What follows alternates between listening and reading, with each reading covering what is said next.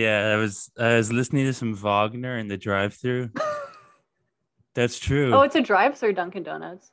Yeah, every day I have my little errand. I go and get iced coffee for my mom Right, at the right. drive-through on Concord Ave, Cambridge. And Uh, I've been reading this book called Love in the Western World because I came across it in a used bookstore and it had a very effusive blurb by none other than our friend John Updike. So I bought it. yeah, friend of the pod. Yeah, A friend of the pod, my daddy, I one sent of him a them. T-shirt actually. Yeah, I bet he Yeah, I loves sent it. him a galley copy of a Yeah, he T-shirt. actually faffed onto it in his grave. Um, Yeah, it's true. and this writer talks a lot about the myth of Tristan and Isolde Oh, okay. and Wagner. And I thought it's sort of odd that I haven't interacted with the corpus of a major anti-Semite of our time. Hmm. And also like Nietzsche's always going on it. Everyone was he kind of rocked the world, Wagner. Yeah, people were. People were Yeah, that was on. a crazy time. I It really mean, was a crazy time. after the French Revolution, everyone was just like, "What the fuck?" And then there was like a second French Revolution, and they're like, "This is really improper. Yeah, What's going on?" That's my understanding of the historical time. it's just I always lost track of that. I think I learned about every French Revolution and every aftermath of every French Revolution like 6 times between high school and college, and I still get it. The chronology fucked up. I mean, I know the main event of the terror, Robespierre, the Right. guillotine, the grand, Hmm. and then it kind of gets confusing. Anyway, There's actually a guillotine image in this passage, so I'm glad you there brought that is. up. Yeah. He talks about how he Oh had a childhood shit. fantasy of Oh, driving a car in which two oh saw blades were yes. sticking out on either side. I actually have a big theory about his childhood fantasies. I loved his childhood fantasies, but we should wait to talk about those with Yeah, I Rosie. took some voluminous notes, probably all of which I'll forget to talk about in the It's course okay. of I'll make our. sure you don't end up talking about them. Anyway, I thought I should listen to Yeah. Wagner, so I was listening to. Right. I started listening to Okay. Wagner in the drive-through, but then I got bored and I switched to Neil Young. Isn't that always the story? I got bored. Which Neil Yeah. Young? Which Neil Young? Barstool Blues Okay. of Zuma, but then I listened to that like 3 times. I don't know why the drive-through was like super slow today, so Yeah. I listened to Barstool Blues. It's sort of a short burst of a song, and then I switched to Everybody Knows This Is Nowhere, Yeah. and I realized that I listened to that actually a few days before we first got to Grinnell. I don't know. I was thinking about No the way. hour struggle myth. Yeah. Yeah. I wonder if we bonded over Neil Young as well, because I was also into Neil Young by I think that it was time. mostly a Smiths thing. Yeah. Although Neil Young, I remember learning Neil Young songs on guitar a few days after I lost my No, no, virginity. we did talk about it because remember there was one night, it was really early at our time there, where we walked into Main Lounge and Dylan Naylor Oh, that's the mythical moment. Yeah. and what's her name? Noelle, they were playing After the Gold Rush, but After the Gold Rush, yeah. it And she was playing After the Gold Rush on French. She was on French horn, he was on piano. I think it's even crazier than Yeah. that. We were talking about Neil Young, perhaps even after the Gold Rush Yes. itself, in I the think that could yeah, I elevator. think that could be what happened. Yeah. Yeah. The hot box elevator of Maine. And Shout out to that elevator. as we emerged from that elevator, we were graced with the sounds of the French horn solo. Yeah, that was a sign of something. That was mythical. I've been That thinking a was lot about mythical, yeah. myth. I'm trying Yeah. to think about myth. Well, Wagner, I'm sure is Wagner, that. exactly. Yeah. So I was trying to apply some mythical analysis to today's scripture. Well, I also am kind of a Wagner scholar because I would Really? watch the Bugs Bunny Ride of the Valkyries with my kids pretty much every day. We had a phase where and by like a month in, we could almost sing the entire thing together on our walk home. It was actually pretty cool. Gotta raise killed a some wabbit, killed a wabbit, killed a wabbit. That's actually about killing the Jew, I think. Well, yeah. Yeah. Hold on. I told Bob we would talk about this on the podcast, so let's. So for the record, this is our listener Bob from the North Country's rendition of the Bowie tune. Can you hear it? Yeah. The crits praise for ya. No fish, no stands in your way. What did you say? When you're a boy. When it always fits ya. What always fits you? Is the drop of a beer bag. I got beer bag. Okay, that's good. The drop that's of a beer bag. That's such a change. I love this part. Other boys check you out. You learn guitar. You learn guitar. These are your favorite things when you're oh, yeah. boy.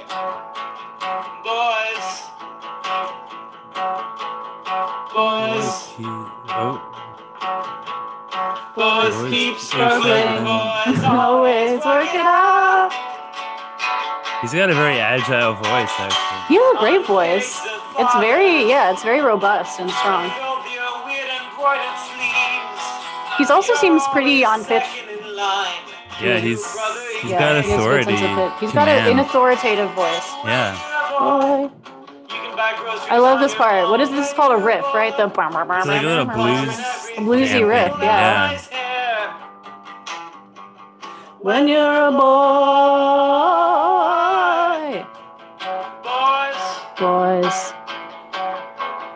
boys keep struggling. Boys keep struggling. Work it out. Boom. Wait, I feel like he said "Uncage the Fathers" at some point. Didn't he say "Uncage the Fathers" at one point? I think he did. I mean, I feel like I remember hearing that the first time I listened to it. Makes sense. I like that line a lot. "Uncage the colors" in the original Bowie version, which in my own rendition I didn't get to because I was too lazy to move to the. Yeah, I think Bob's version was better. Than my own. It was more. It had more musical authority. Yeah, perhaps, definitely more musical authority. Yours had vibes. It had, mood. Mine was meant as like a send-off moment of the episode. Yours was more of outro. Bob's was more of like a standalone piece, which he whipped up in I think like an hour because he tweeted us, "Yeah, I'm gonna make a Boys Keep Struggling." I know he put more work good than I did. Yeah. Although I do like doing those little musical mementos. I love those. Those little covers. Yeah. It's a nice shadow project. I feel like I'm falling into too much of a trend where as you said, I make them usually into like dirges. You do like your dirges. But there's nothing wrong with that. Nothing wrong with that. It's a nice Norwegian dirge. But anyway, if you want to send us like My Struggle themed parody songs, you can send those to our email or our voicemail, which is, I still haven't memorized it. I'll put it in the notes, but we'd love to hear it. For some reason, I have a really, really, really low bar for parody songs. I don't know why that type of humor just gets me. You're into like Weird Al Yankovic. Yeah, like sort of like. I never knew. People think we're these like erudite hip people. No, I have the dumbest sense of humor, but only when it comes to parody songs. I don't know why. For some reason, if you take a known song and put different words over it, it just makes me laugh. I think it must run deep with me too, because one of the earliest like VHS. This is because I'm 1 million years old listening to this. One of the earliest VHSs of me is of me doing a parody song. Okay. I'm like 4 years old and I'm doing, how in Aristocats they're like everybody wants to be a cat. So in my version, it's everybody wants to be a dog. That's a good right? parody. That's me. It's a great parody. Oh yeah, I keep trying to plug these t-shirts. Oh my god. I just okay, here's the thing. This shit is artisanal as hell, okay? They are good. I print out the shipping labels on my Coomer in my office. I attach them to my purple mailers, okay? I fold the t-shirts myself. I put them in the bag. I write a handwritten post-it note to every single customer, okay? And I personalize that shit. I have on occasion had to look up the names of local sports teams to have something to say. Yeah, what do you say to people? You should just say mom. I just riff. Maybe I'll do that.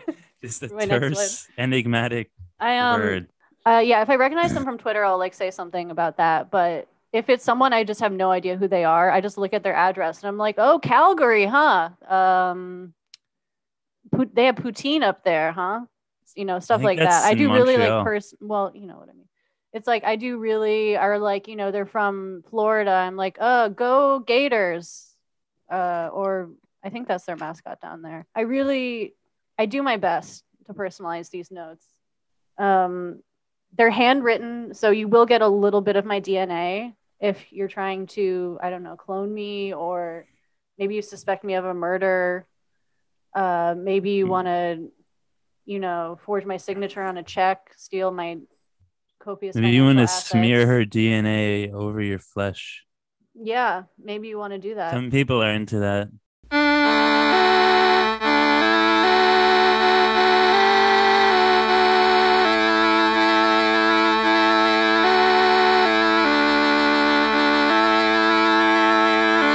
So yeah, you supplicated to us, Rosie. Mhm. You're a huge Supplicant. Knausgaard fan, which was a little surprising because I don't really think of women as being big Knausgaard fans, but more and more are coming out of the woodwork. You know, like our Australian pecan influencer friend. Oh, yeah. You know, some other people. As in nuts? Yeah, As in nuts. she's a pecan influencer, which is a little triggering to us. Which to her credit, she did like walk back a little bit because at first she was going to invite us to her pecan farm, and we were like, no, thank you. Please don't In ever Australia. mention that again. Yeah, yeah. But yeah, it's funny because her Instagram is all like very beautiful, tasteful shots of like lifestyle pecan farm content, like, you know, like mason jars and like lights and I don't know, shrubbery. Or and then she just posted about us, and there were all these people in the comments of that post that were just very politely confused. We're basically just like, what the fuck are you talking about? Yeah, I wonder what's going on underneath the surface of that whole like Instagram life if she's like spending all these hours listening to our deranged show. I just don't get it. There's layers to everyone. There's layers to everyone, including pecan. Do pecans have farmers? Shells? Is it like well, I think her husband is a pecan farmer and maybe she does the marketing. Promotion. I don't know. Let us know, Annabelle. I mean, just DM me on Instagram. I'm sure she'll listen to this. So Annabelle seems cool. I mean, it's cool to hear about. I mean, why do you think that women are not Knausgaard fans? Because it's like a tiresome novel by an extraordinarily tiresome man. I don't think he's tiresome. Now I'm triggered actually because I do not find Karluva to be. No, I mean tiresome. I mean, like in quotes. I don't find him that way, but I think like it's very easy to level the critique that this is a male genius writer who's simply obsessed with himself and can't stop writing about it. And I think it transcends that, but I think on the surface, you know. Well, and there is something to the critique that like all the female characters in the books are just kind of only there in relation to how they fit into Karluva's thoughts about them, and they sort of just they pass by, except for, you know, really important ones like Linda or Mom. Yeah. But that kind of goes for all of the characters, right? Because it's about his life. Yeah. It's about his life. I mean, it's literally just him writing down like what it feels like to be him. Yeah. And like what he thinks about. So, and I think that he is able to write really sensitively about women. I mean, like the Linda birth scene, which you guys have read, right? Because we have read. Yeah, we actually have read that. We actually have read okay. It, yeah. How is the reading going? Like, what book are you guys on now? Oh, still not past I think 2. we are still where we began in a sense, because when we began the show, I'd read the first 2 books. Yeah. Lauren had read, I think, 1.5, and that's about as far as I've got. I did start book 3 kind of half-heartedly. Mostly I checked it out of the library as a prop for my photo shoot. Oh. But I read 10 pages of it.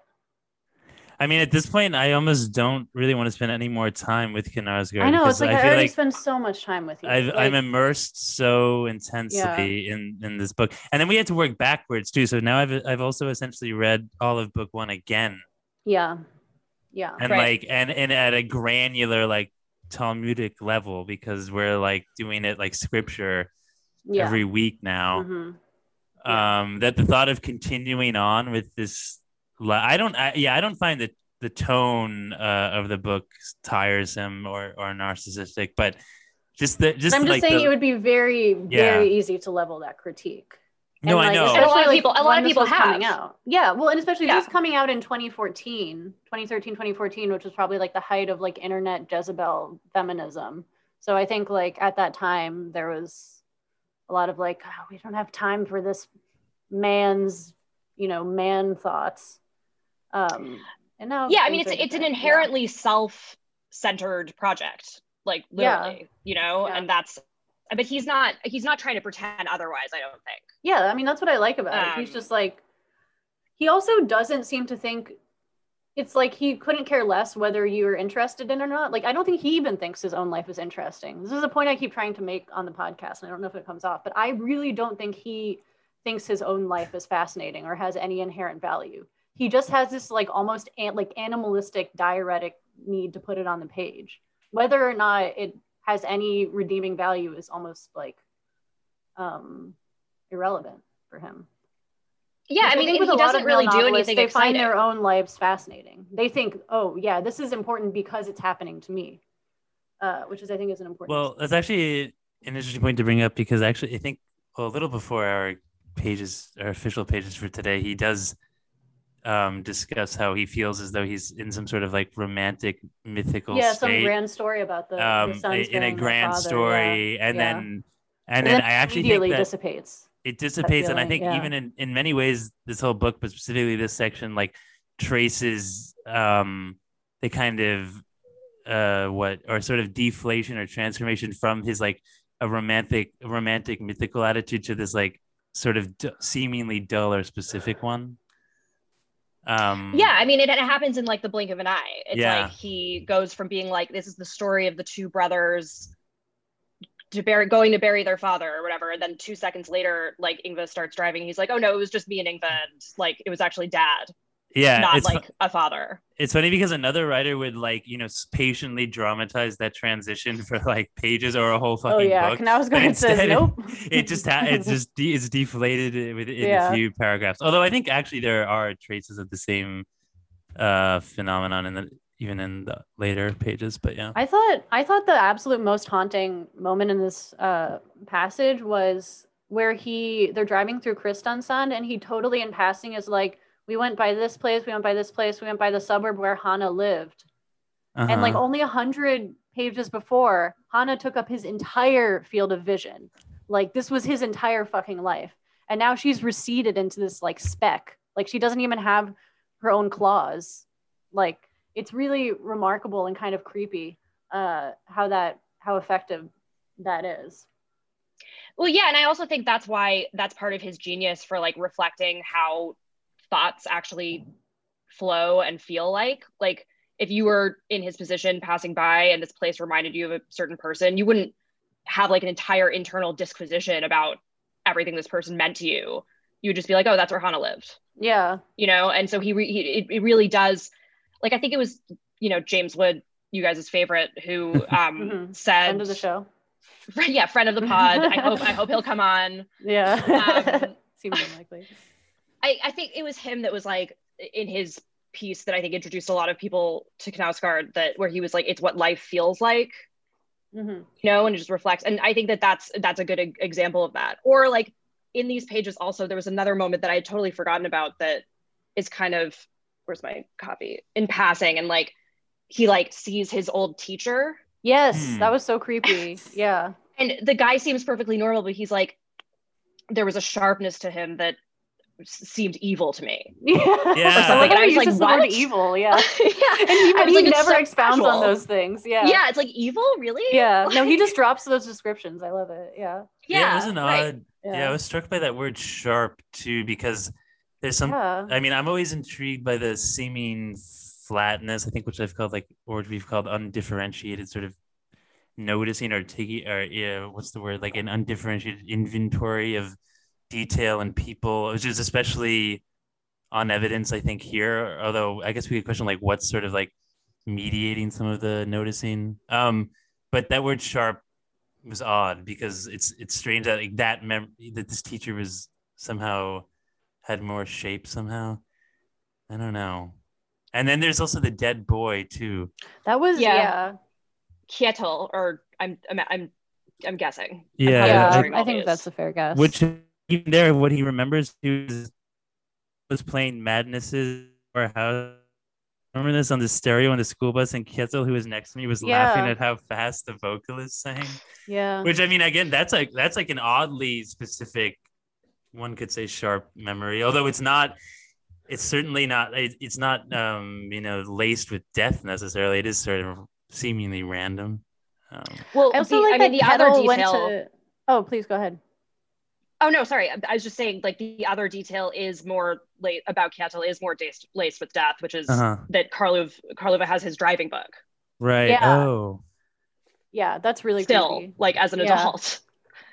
And that he died because he fell asleep at the wheel. Right. That almost seems like too novelistic, but yeah, it is weird though. Like some of these details do seem highly novelistic and shaped, and then the others seem. It's almost like to just appear as if at random. Like I guess in many ways, everything he notices here is mediated by the dad's death, but then there's weird. I just thought it was funny that Kjetil was also a baker. Like, what percent of his childhood acquaintances were in patisserie? Like Jan Vidar? Like, is this a really common track? I don't know. That's such a good question. Norwegian youth? Like, do you get pushed into a bakery track? I don't like what percent of Norwegians work as bakers, I guess is like, or they seem a little overrepresented in this. When you guys go to Norway, you need to find out. Yeah. Oh, we will. Although of course I am gluten-free, but I feel like, oh really? Yeah, I am. Have I never revealed that on the podcast? I guess I should come out. Yeah. It's completely involuntary. I have celiac disease, so I cannot tolerate it. I would eat gluten if I could. It's not some kind of grandstanding statement. I simply have a host of related minor autoimmune disorders that make me not able to eat gluten.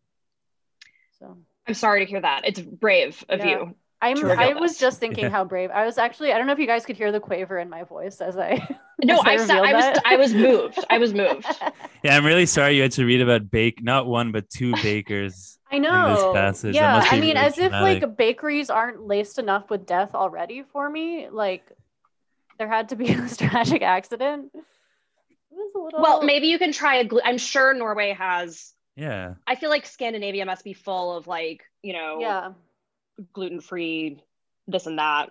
I feel like it must. Apparently, they're really into candy. They're really into in Sweden especially, apparently. Oh, they're into licorice because I've purchased some salted licorice. Have you ever tried that? It's quite odd. I don't like licorice. Oh, I love licorice, but salted licorice is totally different. It's like has this like chemical tang to it. Sounds terrible. It's cool. It's not like up my alley. Licorice sounds okay on its own. Yeah. In addition to salt, I'm not sure. I mean, my mom has always claimed that licorice helps with constipation. I have no idea if that's real. Yeah. So there's licorice poison. You can poison yourself if you eat too much of it and have like a heart attack. How much would you have to eat to do that? Just out of curiosity. Not that much actually. Like more than might be considered normal in terms of intake, but it's not like a massive quantity. What a way to go. I know. Well, yeah. That's not a good that's not a good way to die. Yeah. Definitely not a good way. If I go to Norway though, I might binge on licorice and no, that's why I just take your chances. Yeah, just take my licorice chances, and it's gonna be death-laced licorice. Yeah. Lauren, did your anxiety diarrhea from the Joshua Cohen incident clear up? I was hoping you'd bring that up. Thank you so much for asking. Yes, everything is solid now. Very regular.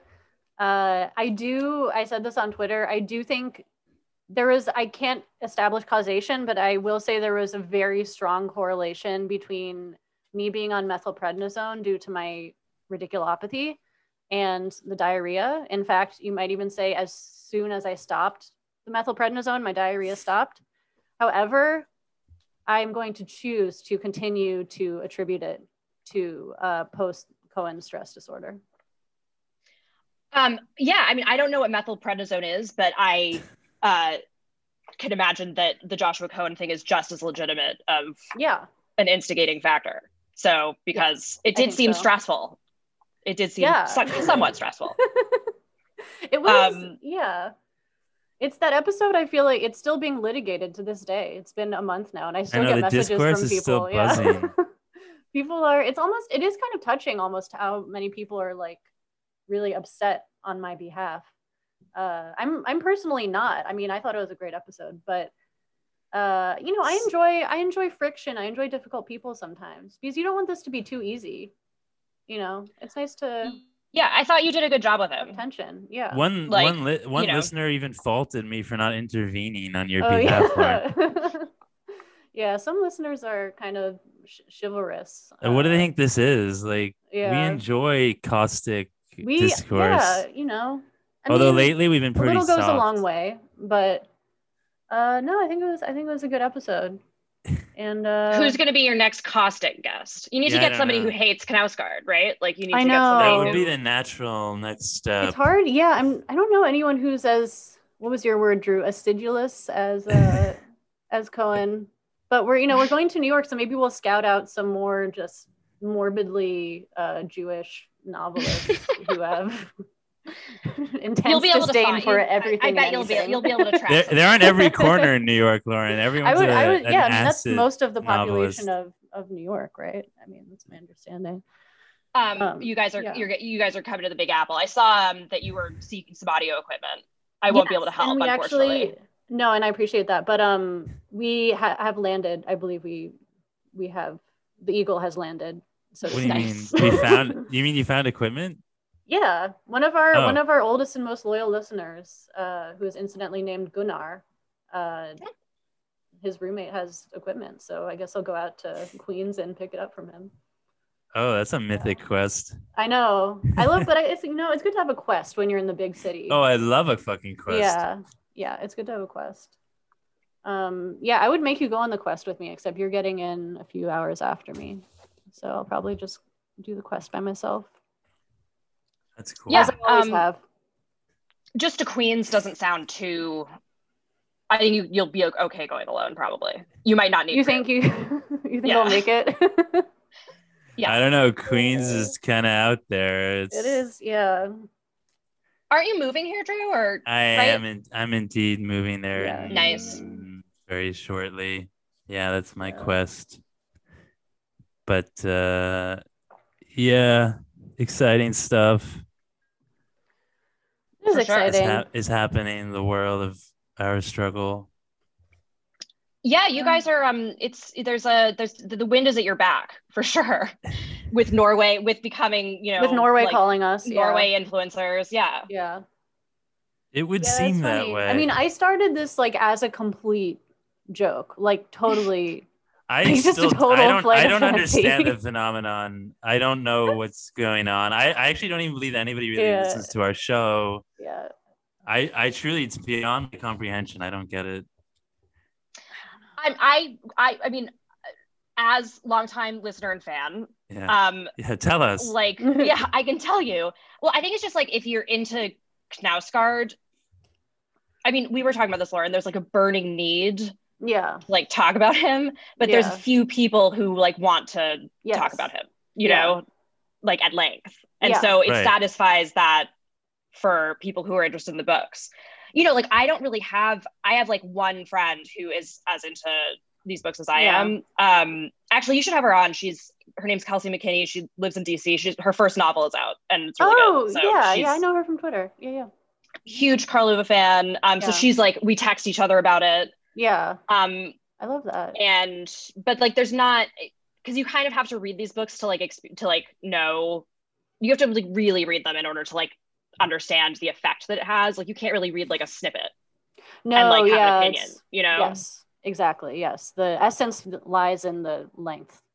But that says maybe, but then there's the fact that neither of us has really read a lot of Knausgaard. He spent a lot of the time like ranting about golden doodles or talking to Joshua Cohen, who really has not much to say about Knausgaard. He talked about Lauren's diarrhea and gluten intolerance. So if people say that they come to us for like a parasocial relationship based on the Knausgaard books, that I still don't understand that claim. I mean, there's pleasure in digression. Yeah, that's the whole shtick. Yeah, people have just market it as a general. It could be a general interest pod. Yeah. I mean, at some point we'll forget what the original purpose of this podcast was, That's actually, that would be the sign of its ultimate success if we have no recollection. Someone brings him up and we're like, oh, who? Who is that? His dad My struggle, died? You say?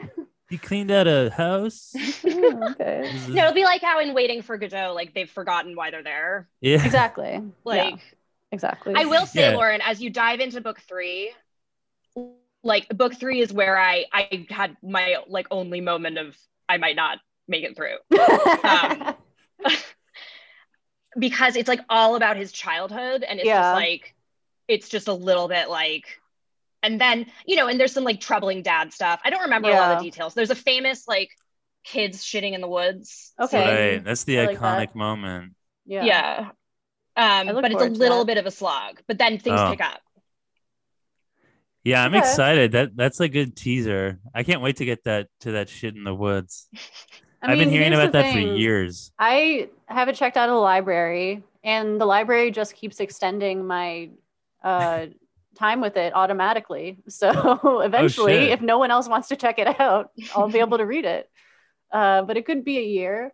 So depending on how much interest in reading Knausgaard there is in DC, or specifically this part of DC, I may just hold on to Boyhood Island for a while. I've got them. I stacked them all around me just to like, to have his essence near. Yeah. But like, is this him? Is this child him? Oh shit. It can't be, right? That is not him. No. But like, every other picture is him. Yes, like this is him. Yeah, that's him. Yeah. This is him. Like did they couldn't find a childhood photo of actual him? It's just a bit strange to me. Who is that boy? I want to know. If you're listening, who is this child? Let us know who that child is. If it is Carl Uva, I would like to know. We can get him on the show. I want to get that model on the show to talk about that experience of being the face of boyhood Knausgaard. The face of trauma yet to come. You never know what's gonna happen to you. You don't know what's gonna happen to your dad yet. Little do you know, Sonny boy. Yeah. You're gonna have a poor small Carl Uva. He had a tough childhood. He did. Yeah. Well, there's some good stuff about boy Carl Uva in this. Actually, it's kind of like a very potted version of book 3, you might say. Because he kind of very succinctly goes through his memories with dad. Mostly the early morning the early morning fishing, the forced early morning fishing expeditions. That's so evocative, don't you think? Yeah. Like they're like, it's, the wind whipping against, he's cold and he hates it. And like dad's like getting too angry and yelling at him. But like, there's this poignant element because it's dad trying to connect with him weirdly, but he just can't do it. Yeah. Because he's so messed up. Like, and obviously like it complicates his feelings about dad because it's easy for Yngve to just like hate him. Yeah. But Carl Uva feels guilty. It's funny. There's like a purity in the hatred that his brother feels, but Carl Uva doesn't have that. But just like of all the father-son bonding activities, like you'd think you could choose something a little less intense, like maybe just toss around a football or something. Like 6 a.m. fishing expeditions in Norway just seems so fucking miserable. It's completely I certainly wouldn't want to do it. It's wet. Carl Uva is crying. Well, that's how you teach. He cries so much. He cries so much, though. It's like, sort of like it's like a ritual of like making your boy into a man. Like take him to the woods, into the cold. I don't know because I don't have a father. Yeah. I don't know how to fish. The one time I tried fishing, it got all like bunched up and confused, and I had to actually have an old man in a harbor help me untangle it. Yeah. Detangle it. So I don't know about fishing or fathers, but it seems to me like it's one of these rituals. I mean, it's almost a parody of like We're going out fishing, boy. Forced father-son bonding. Be up at the ass crack of dawn. I'll give you a beer in the car over. Yeah, no, I mean, it's very strange because it's like, why did dad need so much fish too? Like, well, yeah.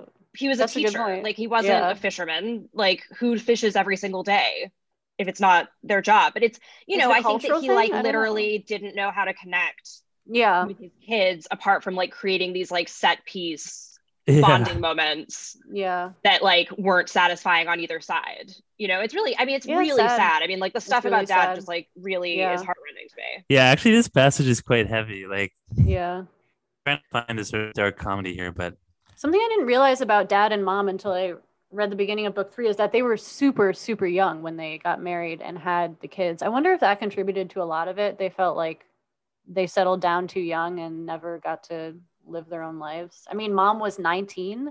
Oh, she had Yngve. Yeah. Dad was 23, maybe. I think that definitely plays a role in dad's like huge midlife crisis. Yes, he, like, I mean, that was just waiting to happen. An alcoholic. Yeah. Which is crazy. Which is like never. It's another one of those like mysteries that hangs over the book. Like why did dad just like one day to the next like decide to start falling apart? Yeah, it's almost like an intentional decision.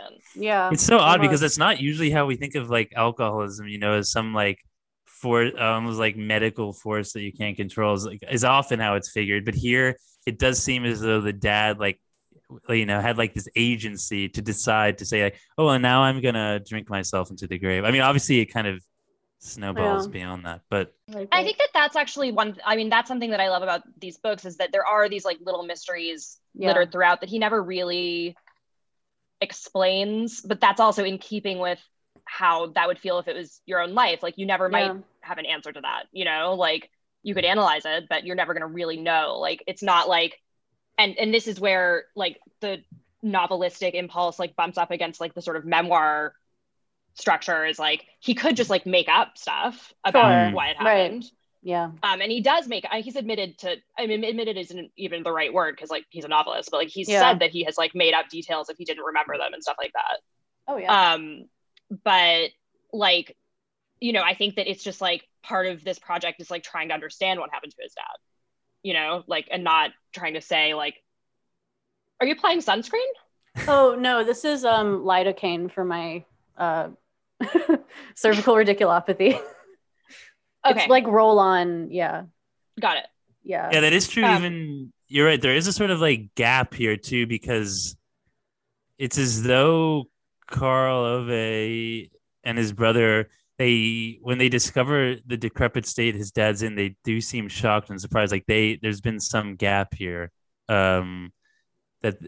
During which they haven't been tracing. Well, isn't it the last time actions. They hear of him, a friend has seen him on a bench and he looks like, quote, a bit of a rascal, unquote.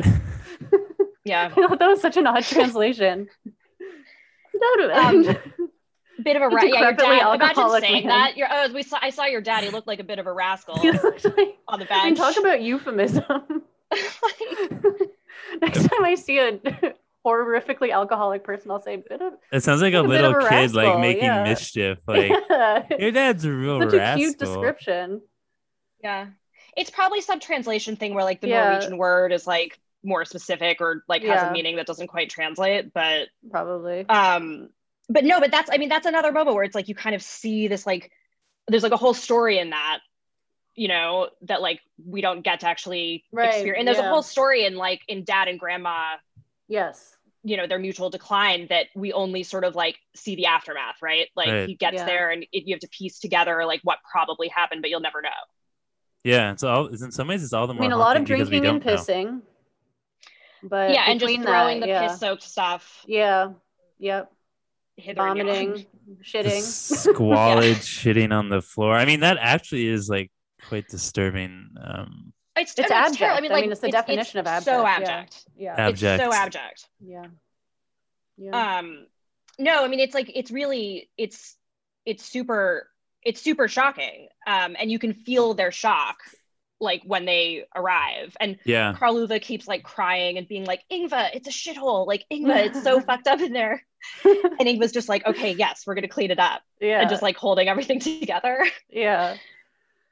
It's odd. This is where almost like the blank registration of detail almost does take on a weird dramatic power too, because it seems to kind of embody this kind of like shocked, almost blank noticing of horrible details. Yeah. The understatement kind of sells it. The understatement. You really don't need anything more than just registering the shit on the floor. The shit on the floor needs no florid explication. Yeah, because it's not actually like like sensually described. You know what I mean? Like it's just simply like stated and noted, and it's all the more horrible for that reason. Well, yeah, and I think that like that flattening of narrative and description, and he's just like saying, then I saw this looked like this. When it gets to when grandma's on the scene and he's describing like how she is and her actions, I think it's even more chilling with that, because he just kind of is reporting what she's saying and doing, and what she's saying and doing is like, obviously something terrible has happened to her, right? And you know that like from the jump, the way that she's behaving. Yeah, but there's kind of a suspense and like, or I don't know, horror novel aspect to it, and that something awful has happened, but it doesn't really hit until maybe 50 pages later that, oh, grandma was also an alcoholic. Right. Yeah, I mean, there's a kind of page-turny suspense horror aspect to this section, I think. Yeah, I mean, for sure, it is suspenseful, because you know that you're going to find out something. I mean, the mystery of like how the dad actually died, like I think it's later that it turns out that like it's possible that she might have like discovered him at night and like didn't tell anyone till the morning or something like that. Like this really macabre stuff happens. Yeah. It's never established how exactly, like what the ultimate, the final cause of death was, right? Isn't the implication that grandma could have saved him if she had like called 911 or something, but then she just was too checked out? I don't know. I forget the details exactly, but it's either something like that, or it's just like the fact of like she might have known that he was dead in there for like a long time, and creepy. Which is like creepy. Yeah. I mean, like it when you get to, because like this part, basically after this part, there's like a long, like the really long cleaning section. Yeah. And that goes on for a while, and and they're trying to figure out what to do with grandma. But then like eventually, when you get to that scene where they drink with her. Yeah, I was thinking about that haunting sort of moment. Such a haunting scene. I think that's like one of the most haunting scenes in the book, honestly, because that is odd. I was thinking about that scene now, because I was thinking of how seemingly strange it is that they decide to almost become like complicit in that destruction in that moment when they drink with her. And I remember Karl Ove. I think it's merciful, though. Disturbed. I think it's merciful. I don't know. What do you think, Rosie? I mean, I think it's both, actually. Like, not to, be too equivocal, but like, I do think that, and they struggle with that. They're like, oh, we equivocate all the time on here. Don't worry about it. We're pro equivocation. It's a pro equivocation podcast. Okay, I'm relieved. I feel safe here. Yeah. No, but they struggle with that. They're like, she needed it. Like she like obviously wanted to be drinking, but they feel like it's wrong, obviously. But that, and of course, like what they're drinking also is like it's like, I think it was like Sprite and vodka, or like when you're drinking like in a college dorm room, it's like not what you want to be drinking with your grandmother. Yeah, you think they could have gotten a little classier. But... Right. But that's what it was around. I mean, like, apparently the dad was just like drinking like bottom shelf vodka and stuff. But then they and she immediately like perks up, you know, and does her like, hold on, my roommate needs to borrow. Okay. Oh, no worries. Hold on. I do have cash. What? How much cash do you need? What is she talking about? She's talking about, I guess she's giving money to her roommate. Oh, cool. Yeah. What, are you in a basement? I'm in a basement. Yeah, I'm in my mother's basement. That's where I've been for this past few episodes because I'm here before I go to New York. So yeah, I'm in the finished basement as we discussed on yeah. Oh yeah, I remember the discussion of the finished. Yeah, actually, basement. Finished versus unfinished, etc. Yeah, that whole tiresome. Talk about a tiresome business. What were you going to say about Krylova and basements? He writes about an unfinished house, but he says at the beginning of this section he's talking about his childhood fantasy of the flood. I'm obsessed with that. Wait, can we read that part? Yeah, let's get into it. I love that part. What page is that? I love it. That's... In my book, it's 268. 273. Oh, well, I don't know. Wait, really? Oh, yeah, it's 273. And oh, wait, but I'm in Kindle, so it doesn't matter. I thought Kindle was the same, though. Released on this Kindle. Anyway, he's right. He says, they're entering some, I don't know, wooded area, I guess, on the way to the Surland Forest. Yeah. When I was a boy, I used to imagine the sea rising and filling the forests so that the hilltops became islets you could sail between and on which you could bathe. Of all my childhood fantasies, this was the one that captivated me most. The thought that everything was covered by water had me spellbound. The thought that you could swim where now you are walking, swim over bus shelters and roofs, perhaps dive down and glide through a door, up a staircase, into a living room, or just through a forest, with its slopes, cliffs, cairns, and ancient trees. At a certain point in childhood, my most exciting game was building dams and streams, watching the waters swell and cover the marsh, the roots, the grass, the rocks, the beaten earth path beside the stream. It was hypnotic. Not to mention the cellar we found in an unfinished house filled with shiny black water we sailed on in 2 styrofoam boxes when we were around 5 years old. Hypnotic. The same applied to winter when we skated along frozen streams in which grass, sticks, twigs, and small plants stood upright in the translucent ice beneath us. What had been the great attraction? Question mark. And what had happened to it? Question mark. Yeah. I love that. Yeah. That's just magical. Yeah. I mean, it's also just so accurate about children. I say from my professional standpoint. Like floor is lava type. Yeah, yes. Kids are obsessed with that. Yeah. Yeah. Anything that's not where it's supposed to be. Yeah. Yeah, exactly. But he's you guys have pointed this out before in your podcast, I think, like anytime that like an outside thing is in or an inside thing is out, it like bothers him and he remarks on it. Yes. Yeah, he does have that childish sensitivity to where everything is supposed to be. But it seems like when he's an adult, it bothers him more. And when he's a child, it kind of is more enchanting. But I also did wonder if this, this did feel like an enchanting fantasy, Diluvian fantasy. But also I was wondering if this is like a kind of part of like the mythical world that he's sort of gradually or perhaps suddenly leaving in these pages. Like he's in this mythical childhood flood.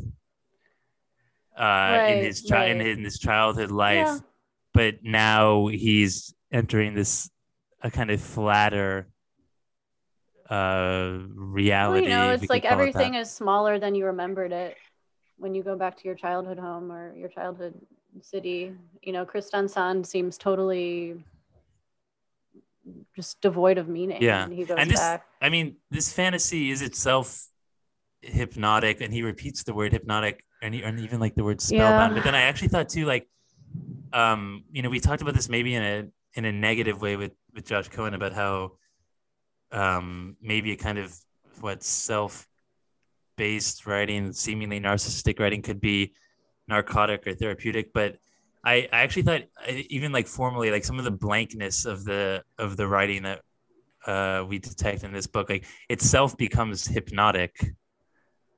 Yeah. Like that itemizing impulse is hypnotic, but so even like, but that hypnosis is not. It's not like the mythical or like enchanted childhood fantasy. It's like this hypnosis of this itemized reality, if we could call it that. I'm not sure, but it's weird. But like, maybe it's just a different form of hypnosis. But sometimes it does feel as though you're entering a hypnotic, like trance-like space as you read these books.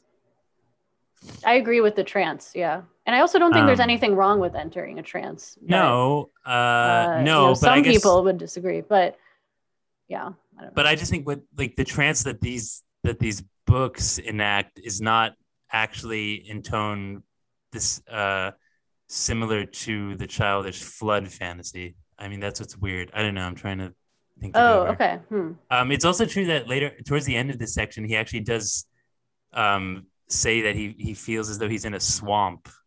I don't know if they're seafaring people, the Nords. I think water metaphors come very easily to them. My understanding. Well, I mean, on the topic of the sort of like trance-like hypnotic quality to this, I mean, I that is, I think, one of like the really unique things about his writing, but he definitely like he knows how to control that. Like it isn't just completely formless. Like he will put you in that state and then come out with something so weird that you're just like, what? And that happens in this too, because right after the island fantasy, he's like, another fantasy I had at that time was that there were two enormous saw blades sticking out from the side of the car, chopping off everything as we drove past. Trees and street lamps, houses and outhouses, but also people and animals. If someone was waiting for a bus, they would be sliced through the middle, their top half falling like a felled tree, leaving feet and waist standing and the wound bleeding. I could still identify with that feeling. I love him.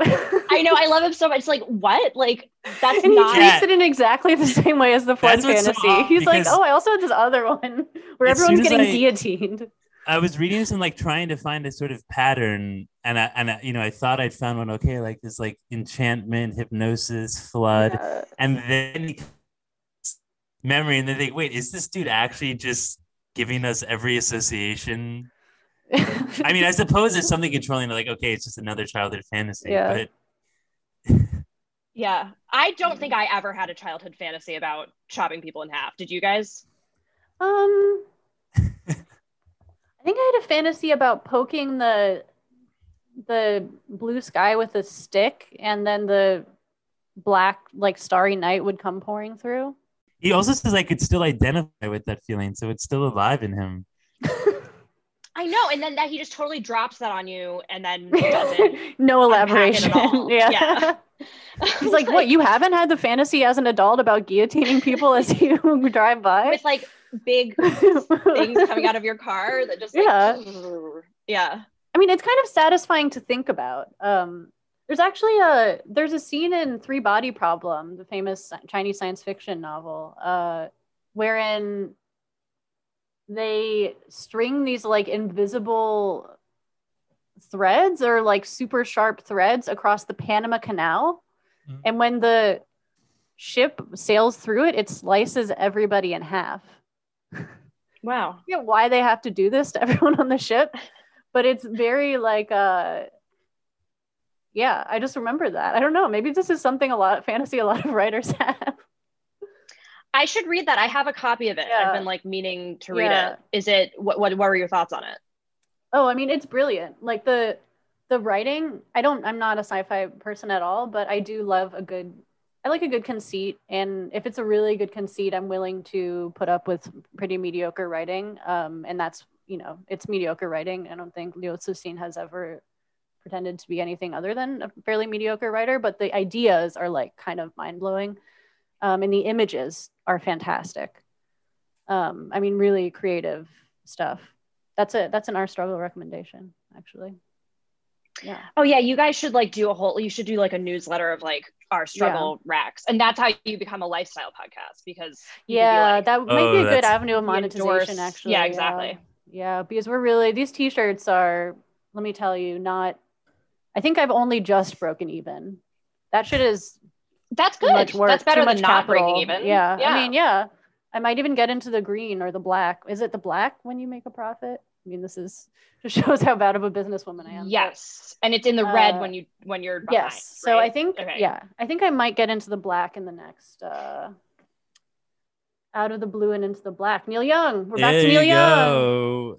Hey, that's our lifestyle brand. That's right. That's one of your lifestyle recs. I guess it is true that we have a kind of like our own little culture and our like system of allusions and references, but I kind of don't want to monetize that or like systematize it at all. I kind of just want it to remain inchoate. And that way you have to do the work of like listening to like the 4-hour episodes. Yeah. And like, you know, getting in the weeds of our world, so to speak. Yeah, because everything, I don't want to distill it. Everything is pre-distilled now. Or not, it's distilled and crystallized for consumption. So you can just snort it. And, you know, it's like ground into a powder and then you snort it. You know, lifestyle. Although it would be fun to try to make a distilled, abridged version of My Struggle. Like we could make the hour struggle, outline, My Struggle. Yeah. Like okay. A one book abridgment. Yeah. Okay. Yeah. I mean, hey. Yeah. I think that letting jokes on the podcast just be jokes on the podcast is like best practices, probably. Yeah. Right. But but I mean, like you could. I mean, like. Others might, you know, put certain characters on T-shirts or whatever. James Wood came to mind. Oh, the James Wood shirt. Yeah.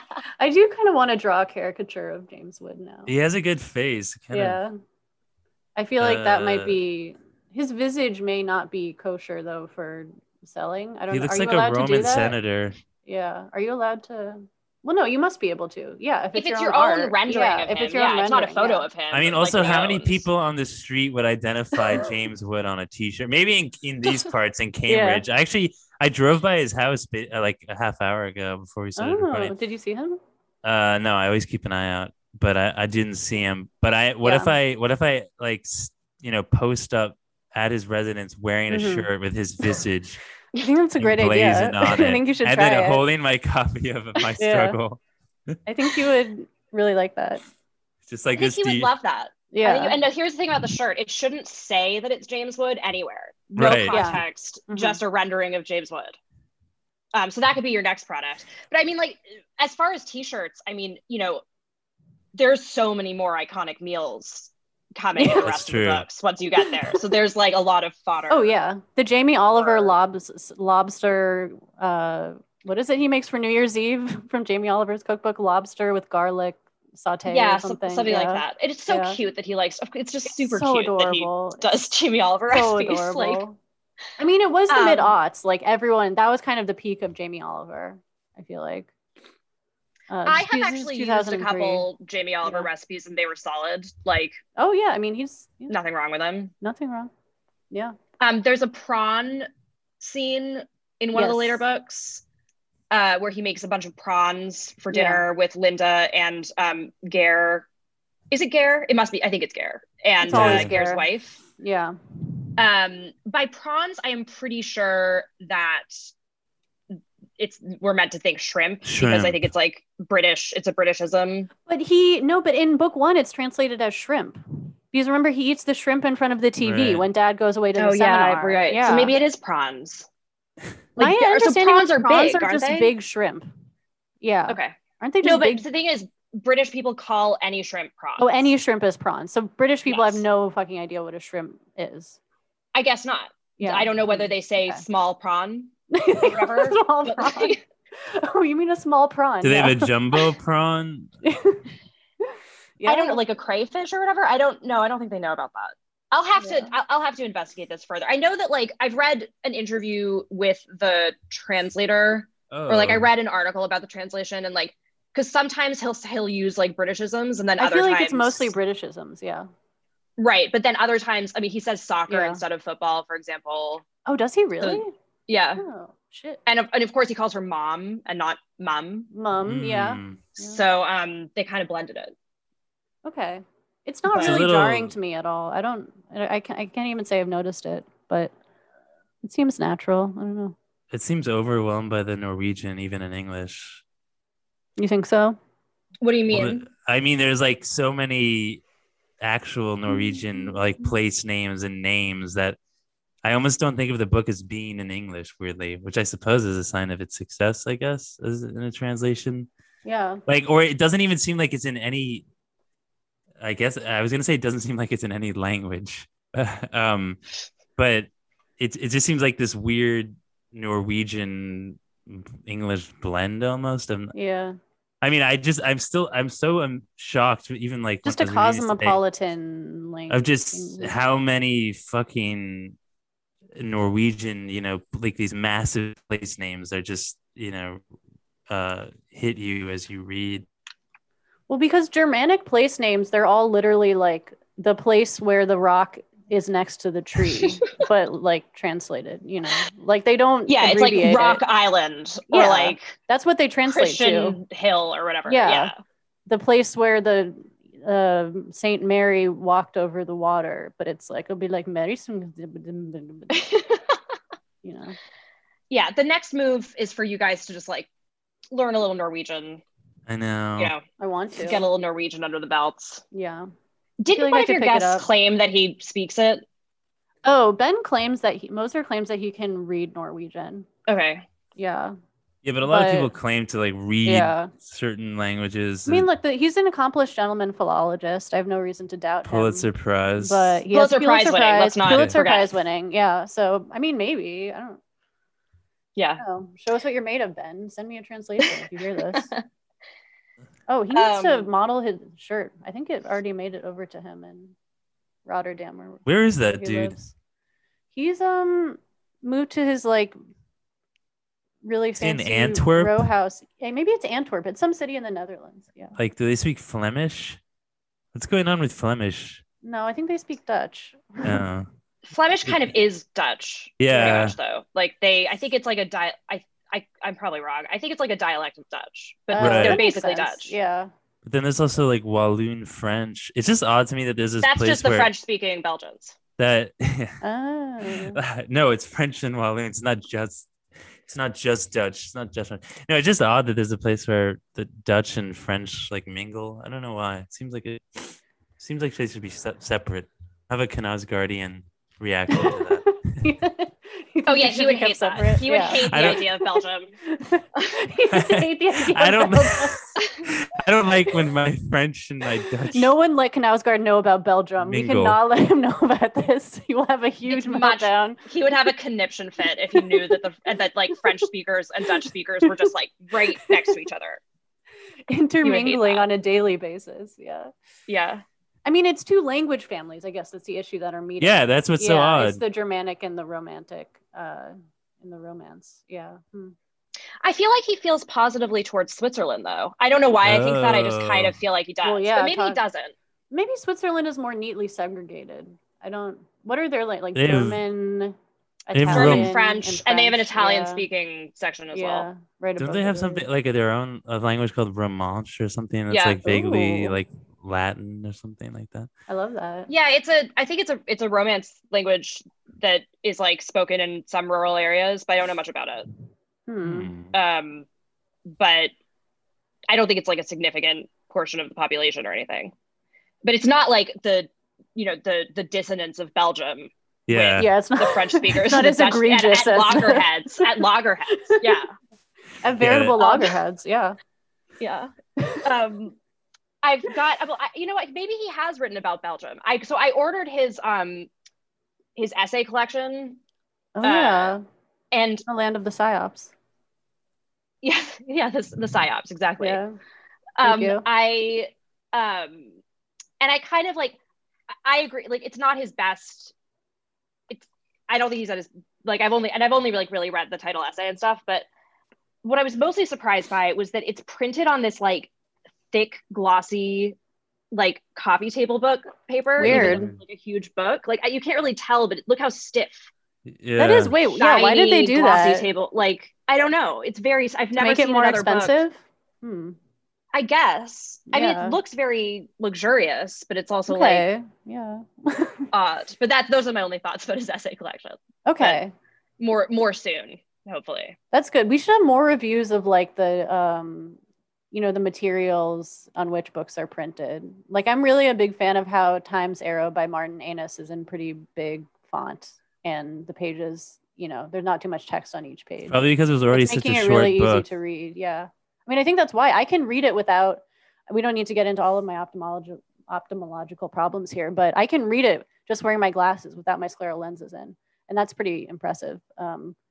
So yeah, I've been enjoying my printing of Times Arrow. You've been enjoying your printing? I've been in, yeah. What's the entente? I don't understand. I don't know. You're printing. No, there's no I thought you were. It sounded like you were trying to pick up on an entente. No. Okay. I mean, yeah, I already did the entente on Twitter, and I don't know how many people got it, which was very upsetting. Penetrating. I was penetrating. Yeah.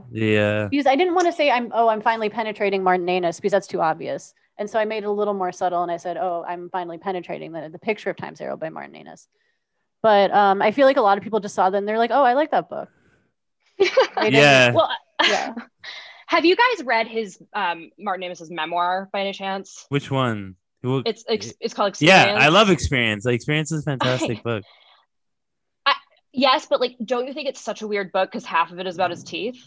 Oh yeah, there are a lot of teeth in that book. It's literally like I was shocked to find that it was like mostly about his teeth, his like severe dental problems. Yeah, I forgot about all the orthodontia, and he's like always getting surgeries. Oh wait, I want to read about that. I love endless medical complications because that is literally my life. Okay, I'm gonna read that now.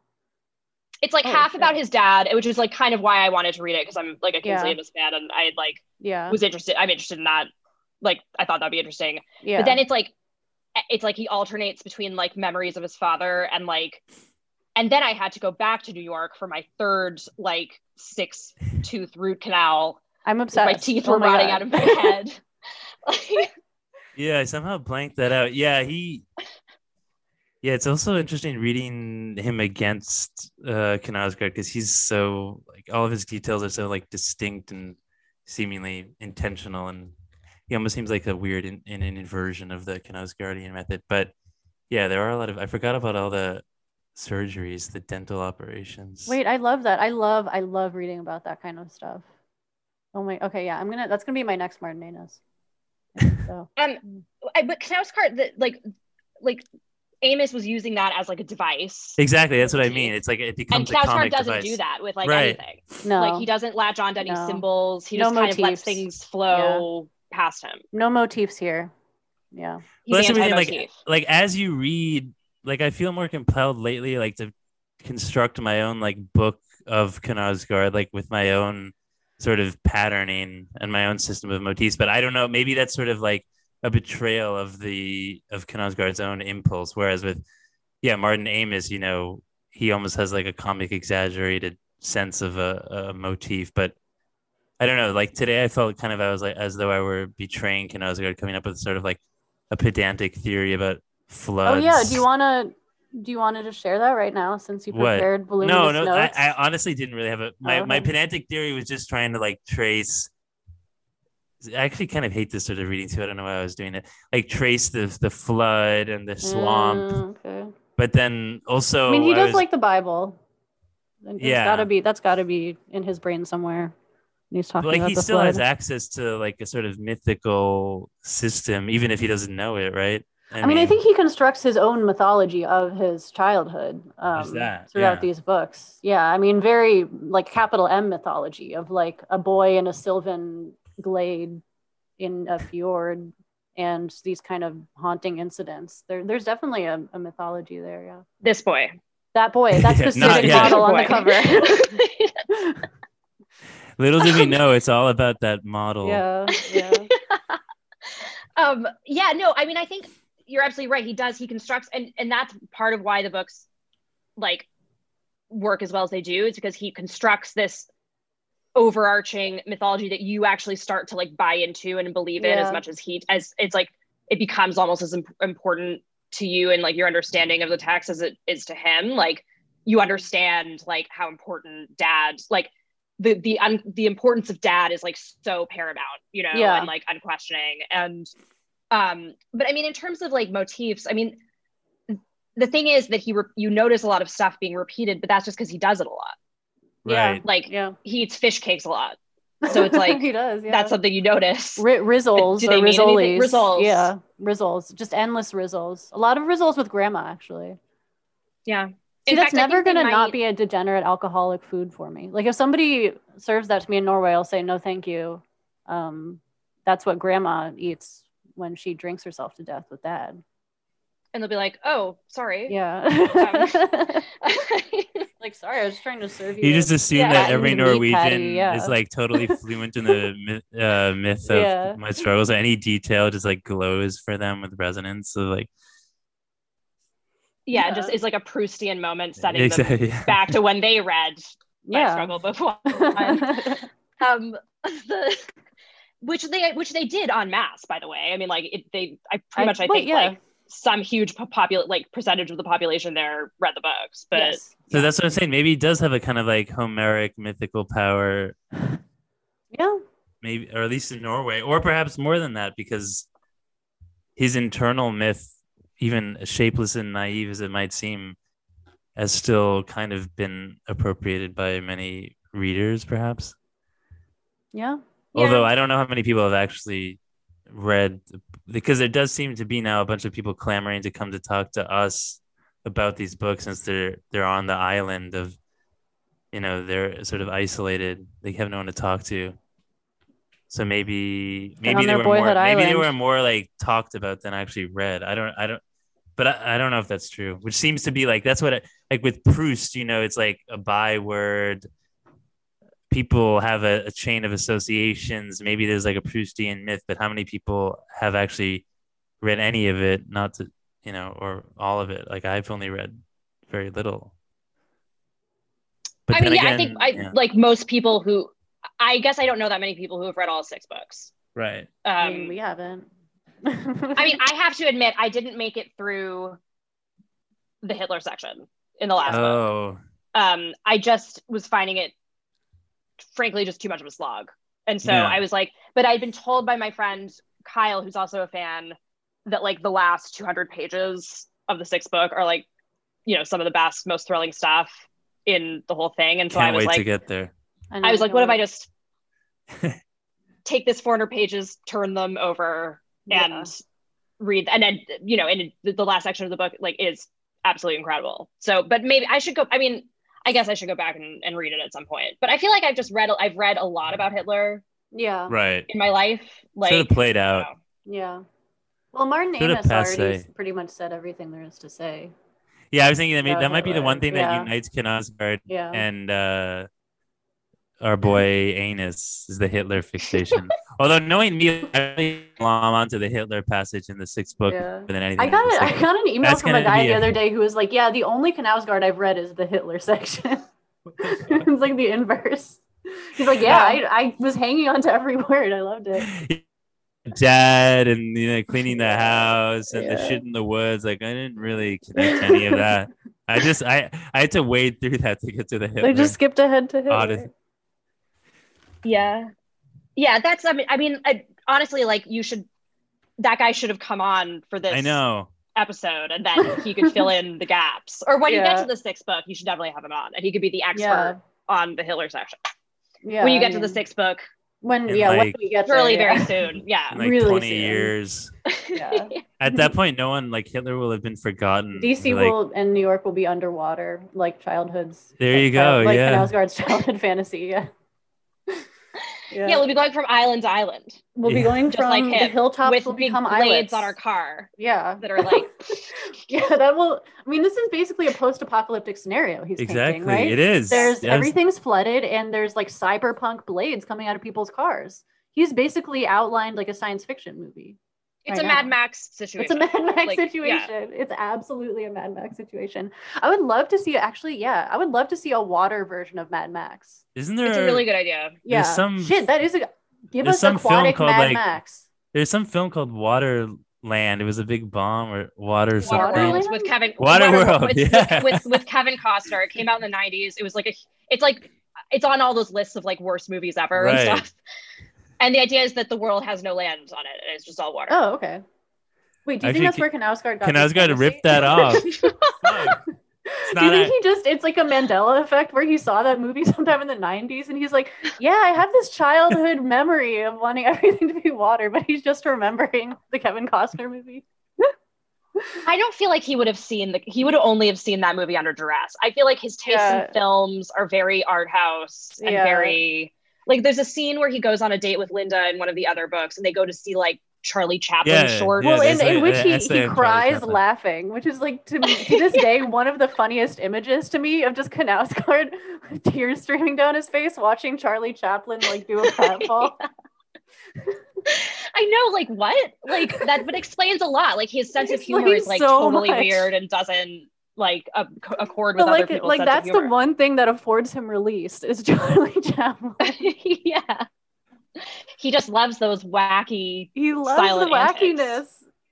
He loves them. Yeah. He does cry a lot, though. I mean, he doesn't laugh much. He cries in this passage. He cries. Yeah. Yeah, he cries like 6 times in this passage. Yeah. For good reason. I mean, his dad just died, and they have to deal with this like, fair enough. you know, really depressing Grey Gardens. Like, oh yeah, we haven't even talked about Grey Gardens yet. Oh yeah, my great insight into the book.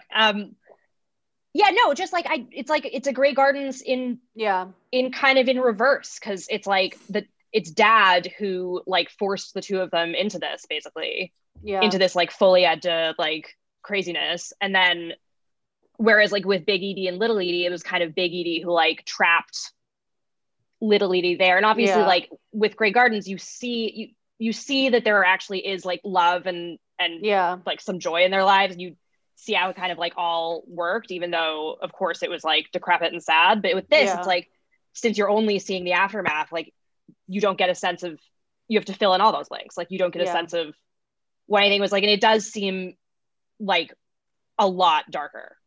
Yeah, I would definitely recommend this section of Knausgaard for people who liked Grey Gardens, but thought it had too many moments of levity or delight. If you hated that part of Grey Gardens, maybe read the section of Knausgaard.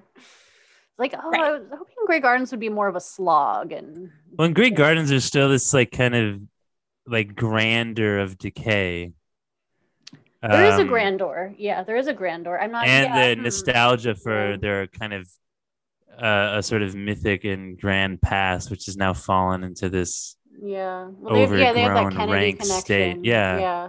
Like they're almost like these aristocrats, these royals who are living in an overgrown, decrepit state. Yeah. And there was also an element of like they were intentionally opting out. Mm. You know, on some level, like they didn't want to do the like whatever society stuff that they had once done. Like Big Edie wanted to be a singer and like frustrated singer, and so she just kind of said like, whatever, fuck this, I'm gonna like just go become a recluse with my cats. And then kind of like, but then got lonely and sort of like trapped with her. But like they definitely like, there is something rebellious about what they did, whereas with Dad and Grandma, it's just nothing it's just pure. There's not a rebellion going on. It's just like, and there was never like a bit like some grand backstory that they like you know, like that they can like sort of warmly look back on or whatever. It's just like bad stuff happened really quickly. It's incredibly unglamorous. Because those ladies, like, say what you will, they were glamorous as hell. Like, totally, they're just fantastically ritzy, dazzling, like fantastic. But there's absolutely nothing glamorous. There's nothing aesthetically appealing. There's nothing aesthetically appealing. There's no aesthetically redeeming qualities to this. Nothing. Right. Nothing. It's just the whole thing is like, you do feel like you're in a horror movie. Whereas with Grey Gardens, it's like, yes, like you can see, you know, the raccoons are coming out of the walls and like, you know, but they're kind of cute. And they're cute. And you kind of, you know, and like Little Edie's giving them like whole packets of Wonder Bread, and like the cats are just like shitting behind the paintings or whatever. And you're like, okay, this seems like they need help, but also they're also singing songs together and like dancing and, you know, but I don't think any dancing happened at the. No, I mean, I guess we'll never know at this point, but I'm guessing not. I think there's probably just a lot of TV watching. Yeah. Doesn't Gunnar at some point tell the boys that he had found like that the dad had broken his leg? Right. And yeah, like that's was left disturbing. And just like forbade Grandma from calling the police or calling the ambulance or whatever, and just kind of sat there drinking with a broken leg for days. Yeah, and then he reproaches. That was dark. That's really dark. Gunnar when Gunnar wants to help him. And he says, "Do you know what your father said? Going to push me even deeper into the shit, Gunnar. Is that why you've come, to push me even deeper into this shit?" which is odd because he's sitting in his own shit at that point. Well, it's maybe kind of a winking reference. But going deeper into the shit, I guess, would be, if he were to leave the house and sort of, I don't know what, it's unclear what the shit is, like reality. I'm not sure Dad was making too much sense at that point. Yeah, I mean, he's clearly sort of out of his head, but it definitely reflects his anger at like his inability to like take responsibility for himself. And like Gunnar shows up to help him and he immediately like wants to blame Gunnar for like the situation unfolding, right? Like he's so angry that it just is against like, and I don't think we ever really get to the bottom of like why Dad is so angry. We never know. Yeah. There may be no answer. It may just be life. It's also with Gunnar that Karlove proclaims that we're going to clean the whole house, but I don't know if we ever see that thinking. He just announces that. Well, I mean, what else are you supposed to do? But that's odd because the cleaning of the house is like one of the few moments I can think of in these books, or that I've parts that I've read of them, where he has this like kind of, I don't know, agentic mission. Like he's sort of taking control. Like his decision is sort of moving the story. We'll deal with everything from now on. Yeah. Yeah, I mean, it's a very active passage when they're cleaning, because there's a lot. He's basically just reporting all of their different cleaning actions. Like, then I sprayed the cleaning spray on the tiles, and then I rubbed them, and then I thought about X, Y, and Z, and just that goes on for a while. I mean, one thing that always struck me about this passage is that, like, if I had been in this situation, I don't know if I would have like tried to do that entire house by myself, like with just my brother. Would you have thought of like maybe bringing in professionals for like a serious hoarding situation? Yeah. But they're not, but they're very DIY types. They're very DIY. I mean, they're punks, they're I think in a way though, like they have to, it becomes a kind of emotional mission for them. Like it's it's a rescue mission for themselves. And it's like, or it's a ritual of like cleansing that they need to undertake. Yeah. To sort of wash themselves, or to kind of cleanse themselves of what has been done to them. Yeah. I think that it again, like in its own way, is part of this mythic atmosphere to the events that he kind of lends it, of like the boy, the sons, like they have to go through this ritualistic process in order to get to the other side. Well, what did James Wood say? Augean? The Augean, task, yeah. Yeah, it is. It's mythological. I want to give a shout out to this punctilious funeral director. For some reason, he just sticks with me. A portly man who might have been in his mid-60s stepped out, impeccably dressed in a dark suit and white shirt, and looked at us. Again, he struggles with clothing descriptions here. It's like, okay, he's wearing a dark suit and a white shirt, but why does that make him impeccably dressed? It's like the woman wearing an outfit. What's going on? Well, you got to be impeccable if you're dealing with grieving people, I guess. It's funny because Karlove like definitely cares about clothes, like especially in later books, and also even in stuff that has already come up, like as a teenager caring about like having cool like punk clothes and stuff. But he's not that good with other people's clothes. He's really not that good at describing other people's clothes. Yeah. Every description is like someone wearing a shirt as well as pants of a certain color, as well as shoes. Yeah, that all matched each other. It's like. It's very, I mean, again, very hetero male. But remember here that he's also, well, maybe he announces this a few pages later, but you know how he says that a zone has been installed around him now in his state. Yeah, he says that back out on the street as we walked toward our car, something had changed. What I saw, what we were surrounded by, was no longer in focus. It had been pushed into the background, as though a zone had been installed around me from which all meaning had been drained. The world had vanished. That was the feeling I had, but I didn't care because Dad was dead. Dad was dead. Although actually he says, while in my mind, the Undertaker's office in all its details, so the white shirt, the punctilious funeral director, was very vivid and clear. The town around it was fuzzy and gray. I walked through it because I had no choice. I wasn't thinking differently. Inside my mind, I was unchanged. The only difference was that now I demanded more room, and hence I was excluding external reality. I couldn't explain it in any other way. Yeah. But I think that like, I mean, I think that is like a great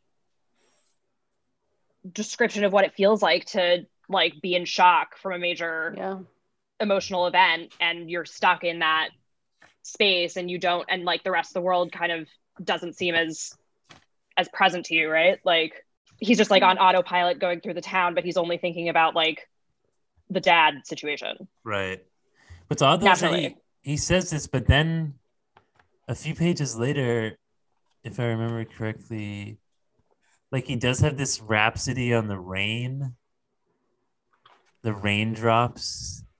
It starts raining and he goes into this like, oh, the raindrops that fall on the dry, hot tarmac and then evaporate. So, and sometimes he actually calls our attention to what he wasn't noticing, which means he still sort of did notice it. So then I wondered about this zone and like what it actually excluded. Well, and yeah, and like when they're in the house and they're dealing with the situation, he's like hyper vigilant and hyper aware of every single object, basically. Like, you know, and there's this whole part where they're looking for the coffee pot, and he's like frantically looking for the coffee pot and the coffee, and like, you know, so he's very spatially aware once he's like in the like back in the sort of mythic quest. This is the really grandma who was a chauffeur, right? Isn't that the weird detail about her? What? Yes. She was a female chauffeur in the 1930s. Interesting. And was the granddad the one who like had like a like Nazi memorabilia or something? Is that this I think it is. I think that's him. Yeah. Yep. A little bit of fashion. Forgot she was a chauffeur. Yeah. Well, it stuck out to me, that detail. And now she's totally static. Yeah. Right. I feel like I don't remember that much about her when he flashbacks to childhood and like knew her when she was younger. I'm not. Yeah. I think Grandma's the one. I think it's that set of Grandma and Grandpa who come over on the famous New Year's Eve where he's with the beer bag. But it's not like they do much. I think he says Grandma has a green thumb. He says she's a good gardener. And also, wait, is that the gift of the tablecloth? Yeah, that's the grandma who accepts the tablecloth. That is the grandma who accepts the tablecloth. Yeah, which he sees. which is, as he witnesses. He witnesses it. Yeah, witnesses the scandal. Beginning of the end. Yeah. That is the grandma tablecloth. The barrier. I don't know. Do you see the tablecloth again in this passage? You know, really good question. I feel like she probably has the same tablecloth, right? I feel like it must still be around. Yeah. Although there is a part where he figures out where the rotting smell must have come from, which is one of the bedrooms where they've like put everything, and it goes, I switched on the light, towels, sheets, tablecloths, trousers, sweaters, dresses, underwear. They had thrown it all in here. So maybe that's where the tablecloth ended up. I think it's almost certainly where the tablecloth is now. Yeah. I think that's a fair supposition. He says now they're like actually decomposing, you know, they're like past the stage of mildew. They're like returning to earth. Ugh. Yeah, poor grandma. Yeah. Whole thing. But I think that like the passage of the you know, the aftermath of Dad's death and you know, cleaning up the house and dealing with grandma and like that, this entire, which is really like the heart of this first book. Like, I just think it's like such an incredible piece of writing for that hypnotic reason that you outlined, Drew. Like that's one of the, as far as that effect, like it is one of the strongest parts of the whole series in terms of that. It's like, it's genuinely thrilling. It like does feel like a horror movie where you're about to find out the big reveal, and it just like keeps you like completely completely in the story with him. Yeah, well, and you know that. Yeah, it's the fusion, or maybe they're interrelated, I'm not sure, of like this seemingly blank hypnotic tone with the mythic quest we have, which is rare because a lot of the other, or what I've read, like book 2 and even much of book 1, there is not much of a discernible shape, whereas towards the end of this one, clearly, there is, which is why that moment when he announces, like, we're going to clean the basement seems crucial. You're like, oh shit. Yeah, it almost is like he's decided something, and like a decision he's taking is going to be like this motivating. Telling me this guy's about to do something, and it's not just like he's like dithering at like this guy's about to affect his own fate with his daughter, or just like checking out the fitness instructor, or like reading Dostoevsky in the cafe, and sort of just like flitting about in his wraith-like way. I mean, I in my mind, like, I lump this passage in with like the Linda birth scene and and maybe even like the like the rhythm time baby music class and other passages like that where he just like really stretches them out and he just like goes super long and just like really goes for it. And also like in book 6, the passages about like Linda's struggles with mental illness are also a lot like this, like very immersive, like very, again, like these are not books really with plot, but there are kind of these like mini books within them that kind of function almost as standalones. Yeah. Within it. It's funny, you think of suspense novels as being very tightly written and super like architectural, but I think this is kind of the opposite way of achieving suspense by completely inverting that but I think you have to be a very good writer, to achieve that, to achieve genuine suspense through utter grinding mundanity. Mm-hmm. Yeah. Yeah, I mean, that's like one of his, that's kind of his superpower, right? Like I think so. And most people wouldn't really have like the confidence either to do that, because everything you're taught about writing is like, Yeah, it does. Like we were saying with Tori, you've really got to you've either got to believe in yourself or just have this like primitive impulse to just do it. And I think it's probably the latter. He's possessed by something where it just pours out. But I wonder too, like how he still had achieved some sort of control, I mean, he's not just like, it's not just raving. Yeah, that's true. Yeah, I don't know. It's hard to, it's again, because of the immersive aspect, it's actually hard to pick up on what he's doing sometimes. Yeah, exactly. Not noticing. Yeah. Like even in this chat, like, I mean, actually it is true. Like in these moments do feel at least a little bit more like maybe not crafted, but shaped by this like, wall of grief that he's in. But even here, there are a lot of details that seem almost random, like it seemed to be like unedited by any kind of literary consciousness, which is part of the power. But it still remains, it has that sort of perplexing quality of that you don't know like what's doing the sort of editing at all times. This part with Grandma, she keeps saying this thing, life's a pitch, as the old woman said. She couldn't pronounce her B's. That is so creepy how Grandma... It also must be different in Norwegian, because I don't know who can't pronounce their B's. That's like one of the easiest sounds for children to say. Untranslatable idiom. Yeah, it's probably like R's and L's or something. Yeah. B's are not hard to pronounce. I mean, there's a reason like the word for dad is Baba. Keeps saying it. Yeah. Like when she keeps saying, so creepy. And each time she says it again, it gets worse. Yeah. I know. Because the first time you're like, oh, that's kind of funny. Grandma's kind of sassy. And then and by like the 11th time she said it, you're like, oh man. And then it actually makes him cry. One time, because she says it again, and then there's like some back and forth about like where they're gonna sleep, and they go out to the car, and Karluva turns to Yngve and says, "Have you seen inside?" I said. He nodded. On the way downstairs, a huge surge of tears overcame me. This time, there was no question of trying to hide it. My whole chest trembled and shook. I couldn't draw breath. Deep sobs rolled through me and my face contorted. I was completely out of control. And then there's like a great Karlovism. Ooh, I said, ooh, like one of his onomatopoeia. I love things. him. Like, I know, it's the best. He's so unafraid to just throw that in there. Yeah. I'm inspired by that. I want to do more just like totally freestyle onomatopoeia. And also I want to feel incredibly unafraid to use ellipses just wantonly. My man, if he's like, I don't know how to end this paragraph, we're going to put in some ellipses.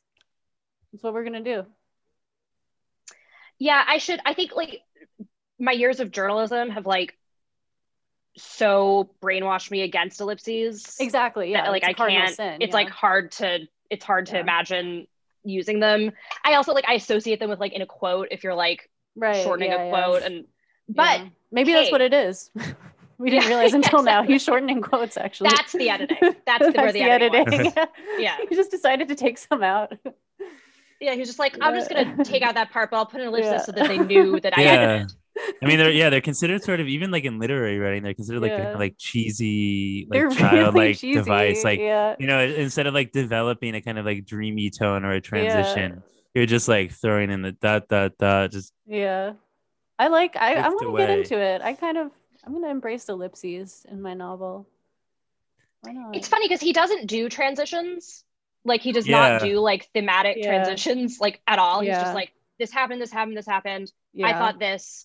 I put a fish cake on the stove. I then thought about like how dad hit me in the face once or whatever, you know, like, and yet it actually like is less like that works better for what he's doing than if you were actually crafting like, you know, really like smooth transitions between paragraphs. Well, I don't know. And I think it just goes to show you that what they teach you in writing class is not always true or helpful. I'm shocked to hear that.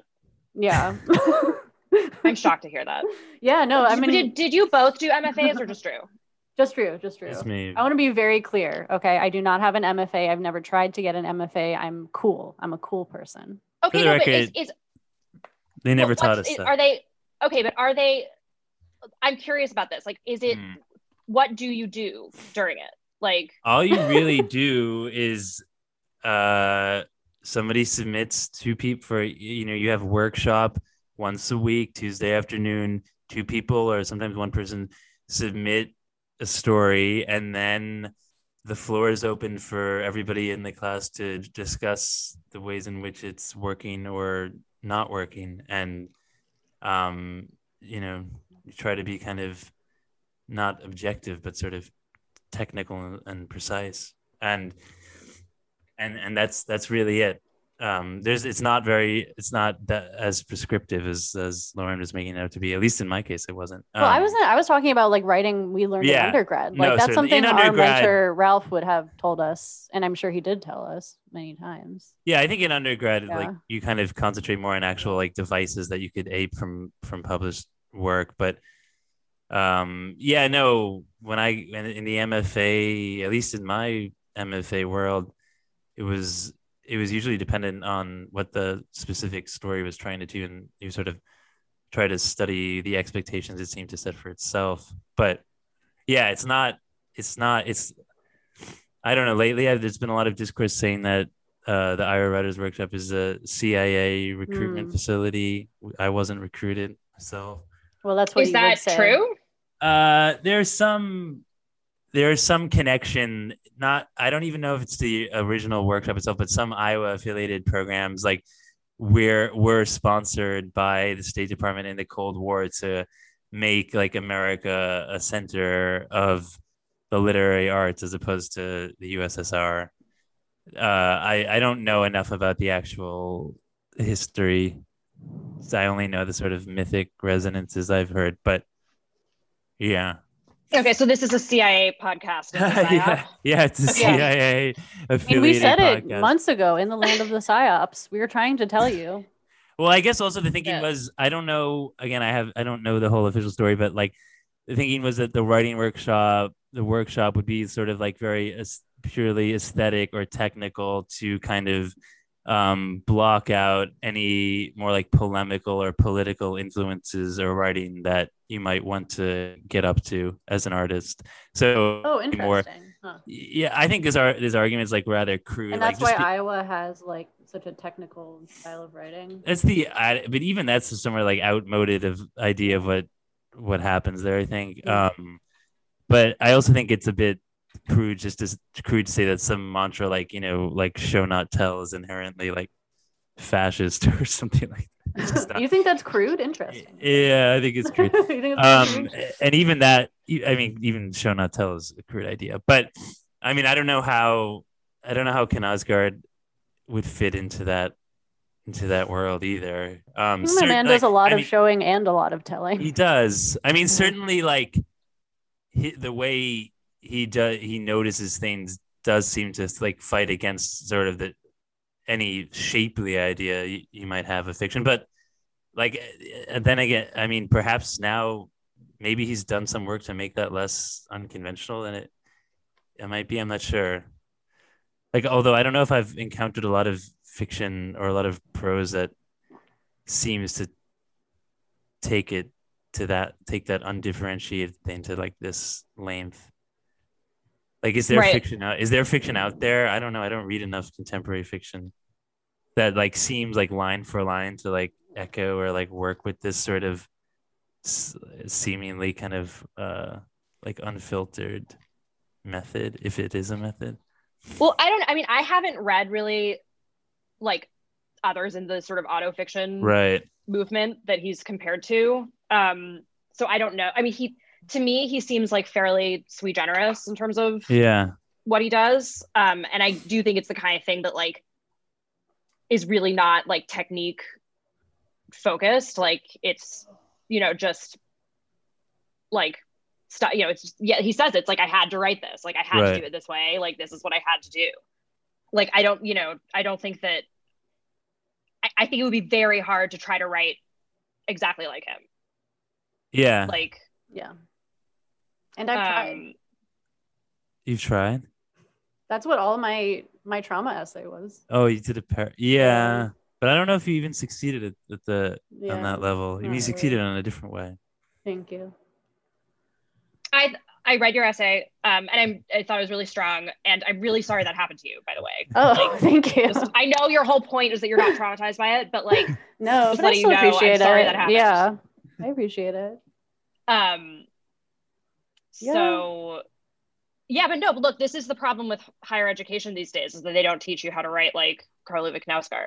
Yeah, so that's why definitely the problem. That's why college is a scam. Yeah, that's why. No other reason. Cool. What else are you guys reading these days?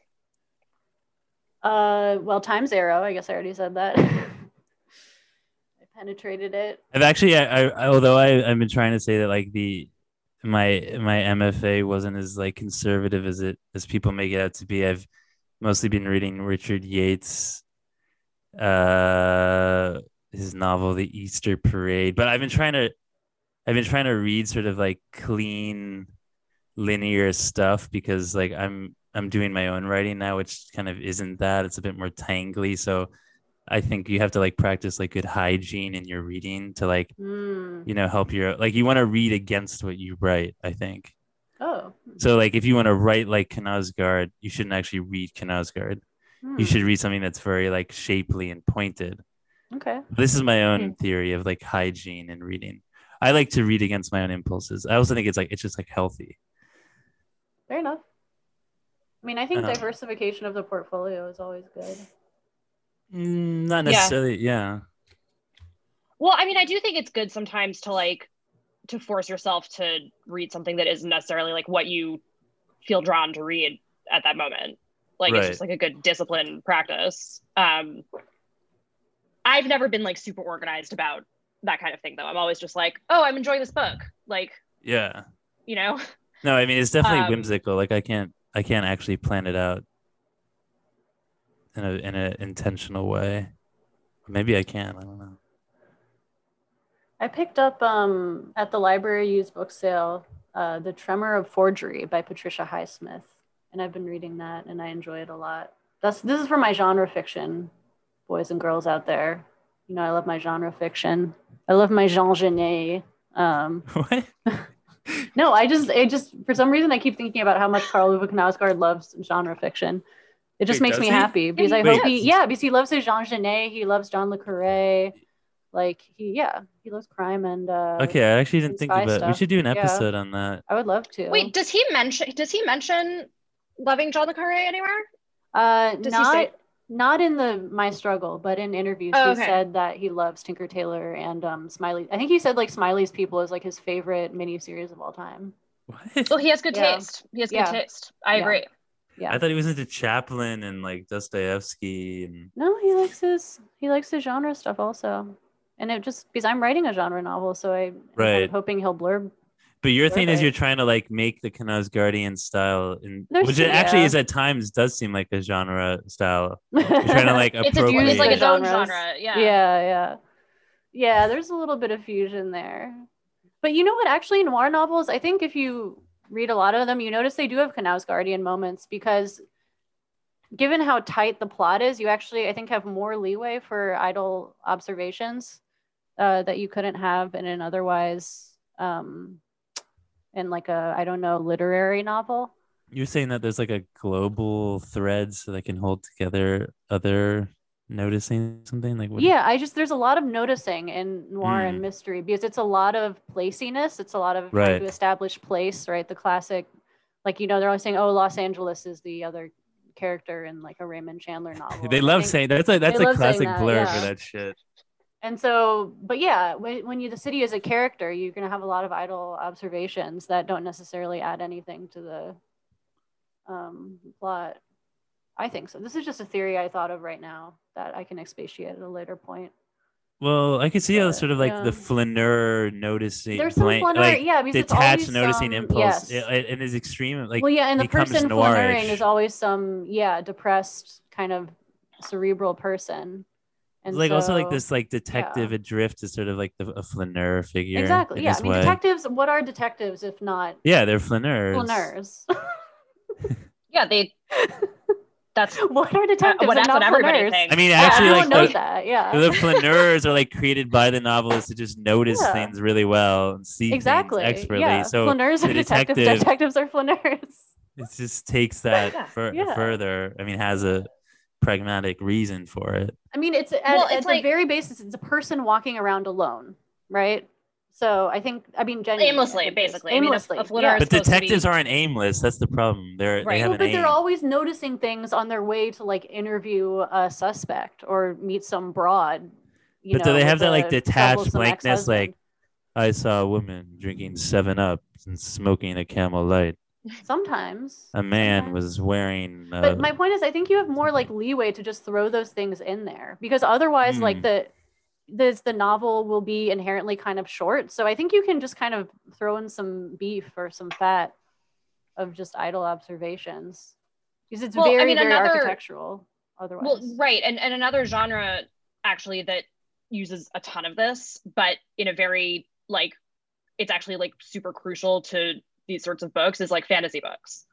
It's just like an overwhelming amount of detail of like, and then they gathered round for like roast goose and like mead and blah blah blah and like and it's because that's what people read those books for, right? Like they want that world building right aspect. I never thought about that. That's world building. That phrase was thrown around a lot at Iowa and it became like the bane of my existence there. I would always say like, no, but it's about world feeling. Like I want to inhabit the world. I don't want to build it. You would say that? You're quoting yourself right now? I'm quoting myself, yeah. The rants I delivered. Yeah. When I was being recruited for the Show Not Tell CIA. Yeah. The idea of the CIA recruiting you is so funny to me. Like, actually, almost you'd be so bad at being in the CIA. It's almost makes me think it would almost work. It'd be the perfect it would almost work, psyop. because no one would suspect. Yeah. Well, I could just say that I was like a literary flaneur. Yeah. I was just like drifting about. I think of it as like, well, he's got this podcast. He's harmless. He just has a podcast on this Norwegian writer. They could send me on different tours. Yeah. As it's already happening. We're going to Norway. So maybe this. Yeah, I mean, I don't think Norway is like an important intelligence target for the US, but not yet. but not yet, but it will be shortly when you come back with all your info. Yeah. I think there's some intrigues going on up in the Arctic Circle. Let's just say. I think there's some stuff going on. Well, I wanted to do an episode on the connection between like, big oil intelligence agencies. Let's do that. Yeah, let's do that. The oil lobby basically like funding directly or indirectly the production of My Struggle and its eventual popularity. Like it's not random. I was saying there might be some sort of there might be a reason we're talking about this book and not I don't know what other I don't even know the book we're not talking about. Yeah. But well, I mean, it might not even be that much of a conspiracy.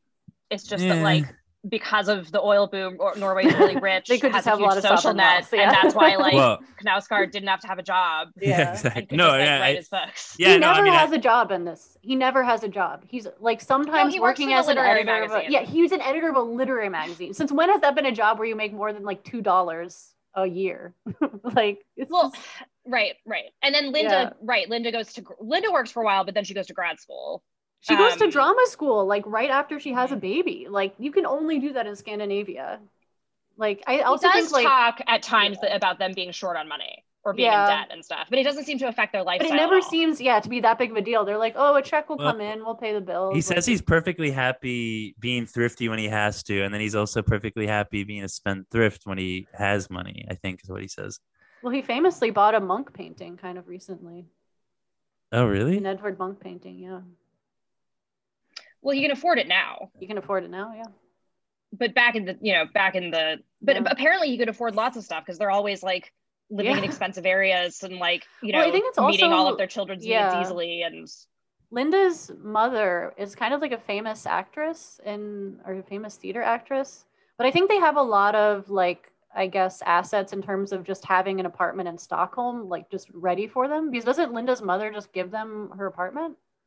And that's got to be like a huge. Oh, yeah. Asset. I'm pretty sure.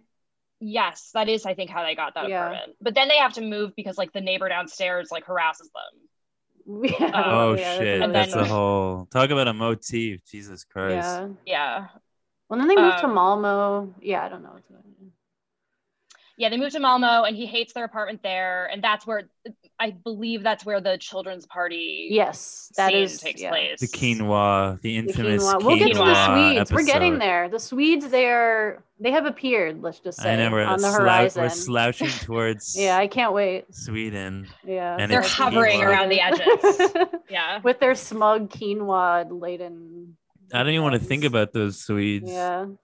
Let me just tell you, when we go to Norway, we will not stop by on the other side of the bay of whatever the fuck is the North Sea. I actually kind of want to get on a ferry. We can go to Denmark. That's fine. I'm not going to go to Sweden. You guys should. Is it that? Doesn't he take the ferry to like? There is a ferry to Denmark, right? Or did I make that Tori was telling us about it last time. Yeah. Yeah, we're gonna get on that ferry. Have a romantic ferry quest. Because I'm feeling very mythical now. We're into. Yeah. You want to mythically clean out a hoarding situation. I hope we're gonna have to clean up something. They're gonna have to clean up after us. That's for shit sure. We're, we'll be very polite guest. I'm a barbarian. No, we're going to burnish America's reputation by being polite and charming while we're being hosted by our Norwegian friends, Drew. I feel like everything's so orderly there. It kind of goes against my own impulses. I know. I feel kind of nervous about it actually. Like everything's very bright and orderly. Yeah. I'm more squalid. I feel safer. Although actually maybe I like that. I sort of need that. It's like what I was talking about reading like clean realism. Like I need the clean pragmatism, the realism of Scandinavia. I mean, like I think it's not going to shock you. Like I've been only to Oslo. I haven't been elsewhere in Norway, but it's orderly, but not in a fascist way. Okay, that's good to know. It's pleasant. Yeah. It's pleasant. Okay. Yeah. Like the train from the airport takes like 5 seconds. That sounds amazing. And, that kind of thing. Yeah. I don't remember where I ate there. It was like a few years ago now. I just remember thinking that it was like a very pretty city that was like also very staid. Yeah. Like it's very sedate. Yeah. I like that. I like stayed places. Yeah. Yeah, I think it'll be a good place to spend a few days. Yeah, we got to figure out how long we're staying there and everything. Yeah, we got to figure out a lot of stuff. Or else it's gonna be really like mythical. Work. So that that is a problem. I have all summer. Can we go next summer maybe? I guess we go next summer. Yeah. Speaking of Tori Peters, by the way, I was heartened to listen to that episode and realize that I was not the only supplicant. Others had also. No, you're not by a long shot. I would have been fine with that, but yeah, it's great for you guys that so many are supplicants. No, it's incredibly flattering and surprising, endlessly surprising. Mostly. I just don't understand why anyone wants to come on here. I think we need some kind of forum. I told that Reddit guy to start an R Struggle subreddit. Like there just needs to be a forum for discussion, and it doesn't seem like a lot of discussion goes on r/Knausgaard for whatever reason. So I don't know, but like I don't want to make a group chat because those are kind of chaotic, and I also don't want to have to look at it all the time. So, but someone should figure something out about. Well, we have our Twitter space. Interface. It's a nice, we have our nice Twitter, little niche there. But I think that a subreddit would be good. Yeah, because it's like then the conversation can kind of like veer off into. Yeah, because it also become like general literature, lifestyle. Like, yeah, tin fish, all manners of lifestyle things. Yeah. Although I don't know, subreddits can get pretty dark and twisted like pretty quickly. Yeah. Like those can become squalid spaces that need to be cleansed. Yeah, Drew spends a lot of time on certain not anymore subreddits. You're off the subreddits. I'm offline completely. I'm offline. Yeah. The only thing keeping me online is this fucking show because like Twitter notifications just rip me away from my life. Yeah. Such as it is. Yeah, I'm going offline. It's part of my own mythical quest. And I like that. For you. Yeah. I'd like to go offline. I'd like to go offline. Going offline like to Norway. Offline is actually what they call Norway. Yeah, is that what they call it? That's a euphemism. Like I'm going to Norway. It means you're leaving. Yeah. Oh, okay. I like that. Okay. I like that. Yeah, I like that. Yeah. I went to Norway recently by deleting my Twitter from my phone. Oh yeah, smart. I do that all I do. Yeah. And then I didn't miss it at all. Like I was just like, that's awesome. I don't miss it. Like yeah. But yeah. I mean, it's poison. It's killing us all. So. Although it's bad. It's really it is bad, but like the Hours Struggle universe feels like benign and rich in a sense. So like it doesn't. It's not like my fingers crossed burning me up. It's not a swamp. So like if I get Twitter notifications about Hours Struggle, I'm sort of like heartened that anyone is paying us any mind. Yeah, I think we're just too niche and like absurdist to draw any ire or attention, really. I'm happy to get a notification about Martin Anis's Times Arrow or whatever the fuck, like that brings me joy. Or I did that for you, babe. I did that for you. Yeah, thanks so much. Although I'm a little neglected. I don't think many people realized what I was kind of pissed that not many people realized my entendre. Maybe I don't know. Write in if you understood my entendre. Write in. I understood it. Okay. I understood it. Okay, I can say that right now. Okay, I don't know. I think it has to do with Drew. You once went by the moniker Martin Anis, right? Is that the lore? That's the lore. Okay, so that's like backstory where like only the real heads. Right, it's a real heads. No. Yeah. Well, but then Drew has since like insisted on continuing to call him Martin Anis, and it's like so not funny that it's become funny again. Like now I think it's funny. I used to think it was really stupid, and now I like just laugh to myself whenever I have the thought. Yeah, but see, I still don't get the implication because that means that you're penetrating Martin Anis. So I don't that. Yeah, that's a little bewildering. No, nothing. Go ahead. I guess. I don't understand what the issue is. No issue. Why can't I penetrate Martin Anis? Why not? I mean, we're gonna get him on the show, and they'll tell us. Well, then we'll really. I guess him. We'll really. He should definitely come on. He should. I know. Come on. We need him on. I think he lives in Brooklyn, actually. Yeah, I know he does. Yeah, we're good. That's actually our mission. That's who we're talking to on Friday. I'm moving to New York just to track him down. I found James. I'm wearing my James. I actually will go to Martin Amis's house with my James Wood shirt. Yeah, he'll like that. Although I think they actually have a weird thing. You guys should both go wearing both James Wood shirts. Yeah, that would be wild. Yeah. just show up. Hey, Martin. But he's so runty. He's a little runt of the litter. He seems like he's a small man. Yeah. He is a small man and his teeth are fucked up. I appreciate that though, because wasn't he kind of a Lothario in the 80s? That's cool that like a short man with fucked up teeth. I mean, actually, he's like so English. Like it's like the English cliche, right? That they have bad teeth. That is an incredibly English cliche. You know, I really don't think it's as true anymore as it once was. Like my husband is English and his teeth are perfectly fine, but he's also 32, so I don't know. I mean, like at Martin Amos' age, maybe I guess we'll see. The orthodontia problems will start emerging once he hits 40. No, that book, it's about his teeth, it's about his dad, and it's about like how there was like a huge scandal in the UK when he like switched agents. That's awesome. Or something. Weirdly enough, I think that book Experience was the only book that ever made me cry. And I don't know if I want to. I don't know if I want to. And was it the teeth parts? Was it the teeth parts, or was it the dad parts? I think it was the dad parts. Oh, okay, interesting. Mm-hmm. Yeah. But it's the only book that ever made me. I read it at a sort of charge point in my own life, but I should interrogate that a bit more. Yeah, you need to find a surrogate Kingsley. Surrogate Kingsley Anus. There is a Kingsley Anus on Twitter that I saw. You should reach out to him, DM him, say, "Do you want to be my dad?" Usually that doesn't work out so well. The past few times I've asked people to be my dad, sort of backfired. They got a little distant and weird. Well, you know, take it slow. Yeah, we should do an episode. You'll find one. We're gonna come out with a Martin Anus, whatever the fuck it is, episode penetration. Episode because Martin Anus Kingsley Anus double penetration. I mean, I actually think in so many ways he's short. His books are like comically pointed and structured. That's true. He is the inverse of Knausgaard. Yeah, he's the inverse of Knausgaard. I mean, I guess he's more elongated. European. He's not like Brazilian or something, but really. And he actually did an experimentation. He did another memoir, like I actually own, but I haven't read it. Called I forget what it's called. True Life. It's not that, but anyway. I think it's like In Real Life or something. Yeah, whatever the fuck it is. It's like his foray, which I guess is not new for him because into his so-called autofiction, although essentially he was already doing that. But I think it was his like response. Inside Story. Inside Story. Right? Yeah.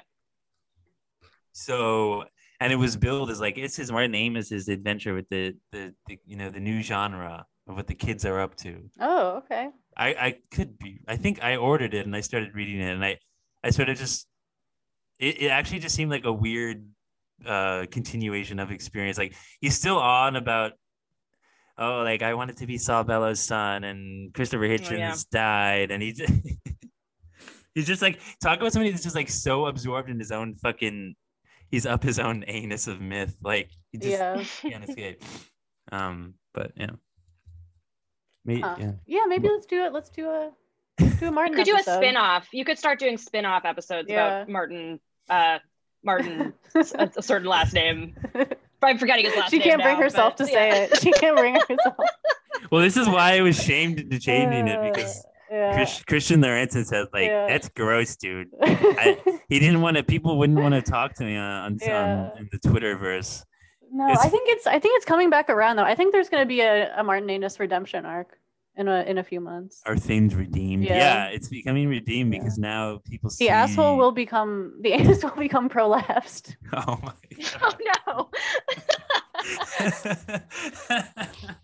Wait, this is really gonna get Martin Amos to want to come on. I know. now I'm actually worried. This recording. I'm trying to edit it myself when you see this is the problem. Now that there's a chance that we could actually get him, I'm starting to worry. I don't want to. Well, listen, if he can't handle this kind of banter, we don't want him on our fucking podcast. Fuck off. He's of another generation, a more he's like a come on the podcast. Martin, he's like a decorous wit. That's the problem. Like the Dyer problem. Wit. Like our track was Dyer a decorous wits is not too good. He was basically how decorous was he? Not because it doesn't seem like he was that decorous actually. Yeah. What happened? He did call me young lady. I mean, Deckerish just in the sense that like he has his like rehearsed lines that he's almost like a comic with his rehearsed bit, and if you veer away from that, he'll be unhappy. Well, they're just not of the riffing generation, you know. Right. They didn't grow up with podcasts, so they don't. They didn't have autofiction. They didn't have autofiction. They didn't know about the riff. That's kind of you got to embrace that form. Well, the podcast is sort of like an inherently, you know, stunted and kind of like wayward form. Definitely. I guess I don't want to get too theoretical. It's not the same as like it's not really the same as going on a radio show. Like I think that's what they think it is. You have to have your little Like they think it's like we're gonna have our prescribed questions, and I basically know what you're gonna ask me, and like dozens of other journalists have asked me these questions. Like I've watched interviews with Martin Amis. I should just say anus at this point. And he basically has the same like rejoinders and repartee and riposte in every interview. Like he comes prepared with his little story, his little gem in his pocket, you know. And it doesn't matter if it's like the New Yorker Festival or whoever the fuck is asking him questions. Like he's just playing his part. He's playing the Martin Amis role or the Martin Amis role because I'm the Martin Amis role. Anyway. Yeah. And so Dyer, you know, maybe has that idea. Like he's playing Jeff Dyer. Although now, weirdly enough, like this myth has now become like our kind of origin story for us. Like we have emerged from this victorious. So you know, maybe he's still, although he's very offline, so I don't think he's caught wind of it either way. Yeah, hopefully not. Well, I mean, Meckling had to reach out to him for a comment during the Vanity Fair article. Can you imagine? He just said, "I have nothing to say." Went on this dithering show about Ken Osgard, and then he's contacted by this journalist. Like, what? He doesn't deserve it. He's really, I don't know. I think he's very charming and talented. Yeah, I don't think he's a genius, but I don't have any animus against him. No, I enjoy talking to him. I was like nervous and I liked it when he called me young lady. That was the highlight. In a nice way or in like a scolding way? It was like, I would say half playful. Scolding. Yeah, it was playfully scolding. Yeah. It was not a Joshua Cohen level of scolding, that being the high end of the scolding scale. It was gentle. Which in my opinion was like, my main takeaway was like, I was like, that was lame and uncool. Yeah. Of him. Many people have said the same thing. Yeah. But Jeff Dyer, I really don't know much about Jeff Dyer. Like the only thing I've actually never really read any of his work except for he wrote an introduction to Jean Baudrillard's book. Weird. So he would. Of course he did. So. He's even there. He loves the commentary. He even got the Baudrillard. You can always find my man either on the back of a book or the front of a book. He's inserting his commentary. His final assault on us will be if he somehow writes a blurb on Ken Osgard or like does an introduction for some. Yeah. We should really get him to write an intro for our show. I bet he's going to show up in that documentary about Hitler that Martin Amis is in, that Knausgaard declined to be in. I bet he's going to show up in that documentary. He's got a blurb on Hitler. Yeah. He blurbed Hitler. I'm sure he has a blurb for Hitler. Oh, wait, no, he actually showed up in that New York Magazine article. It was like some gimmicky article about like 20 books that you shouldn't read or like. Right. Well, I have a theory about that though. Yeah. What's your theory? Well, he said that instead of reading The Ambassadors by Hank Jim or Henry James, you should read. Okay, that was funny. Cool. Yeah, I liked that. I just never heard that before. I had no idea what you were talking about. Hank Jimmy. Instead of reading that, you should read The Rise and Fall of the Third Reich.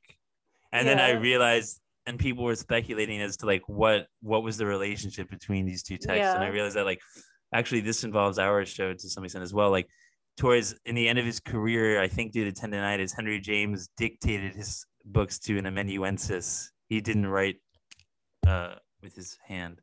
He spoke them out, which you can sort of see in the weird like syntax. Anyway, interesting. Huh. And Hitler, because he was in prison, I guess, dictated Mein Kampf. Oh. To whom? Yeah, I that's a good question. That's a crucial question. I don't know whom he dictated to. I gotta research that. You don't get a pencil in jail? I don't know. They didn't give Hitler a pencil. So maybe that's what was going through Dyer's brain. Oh, that would be really cool if it was. Yeah. That's my own idea. Well, you'll have to have him back so you can ask him that.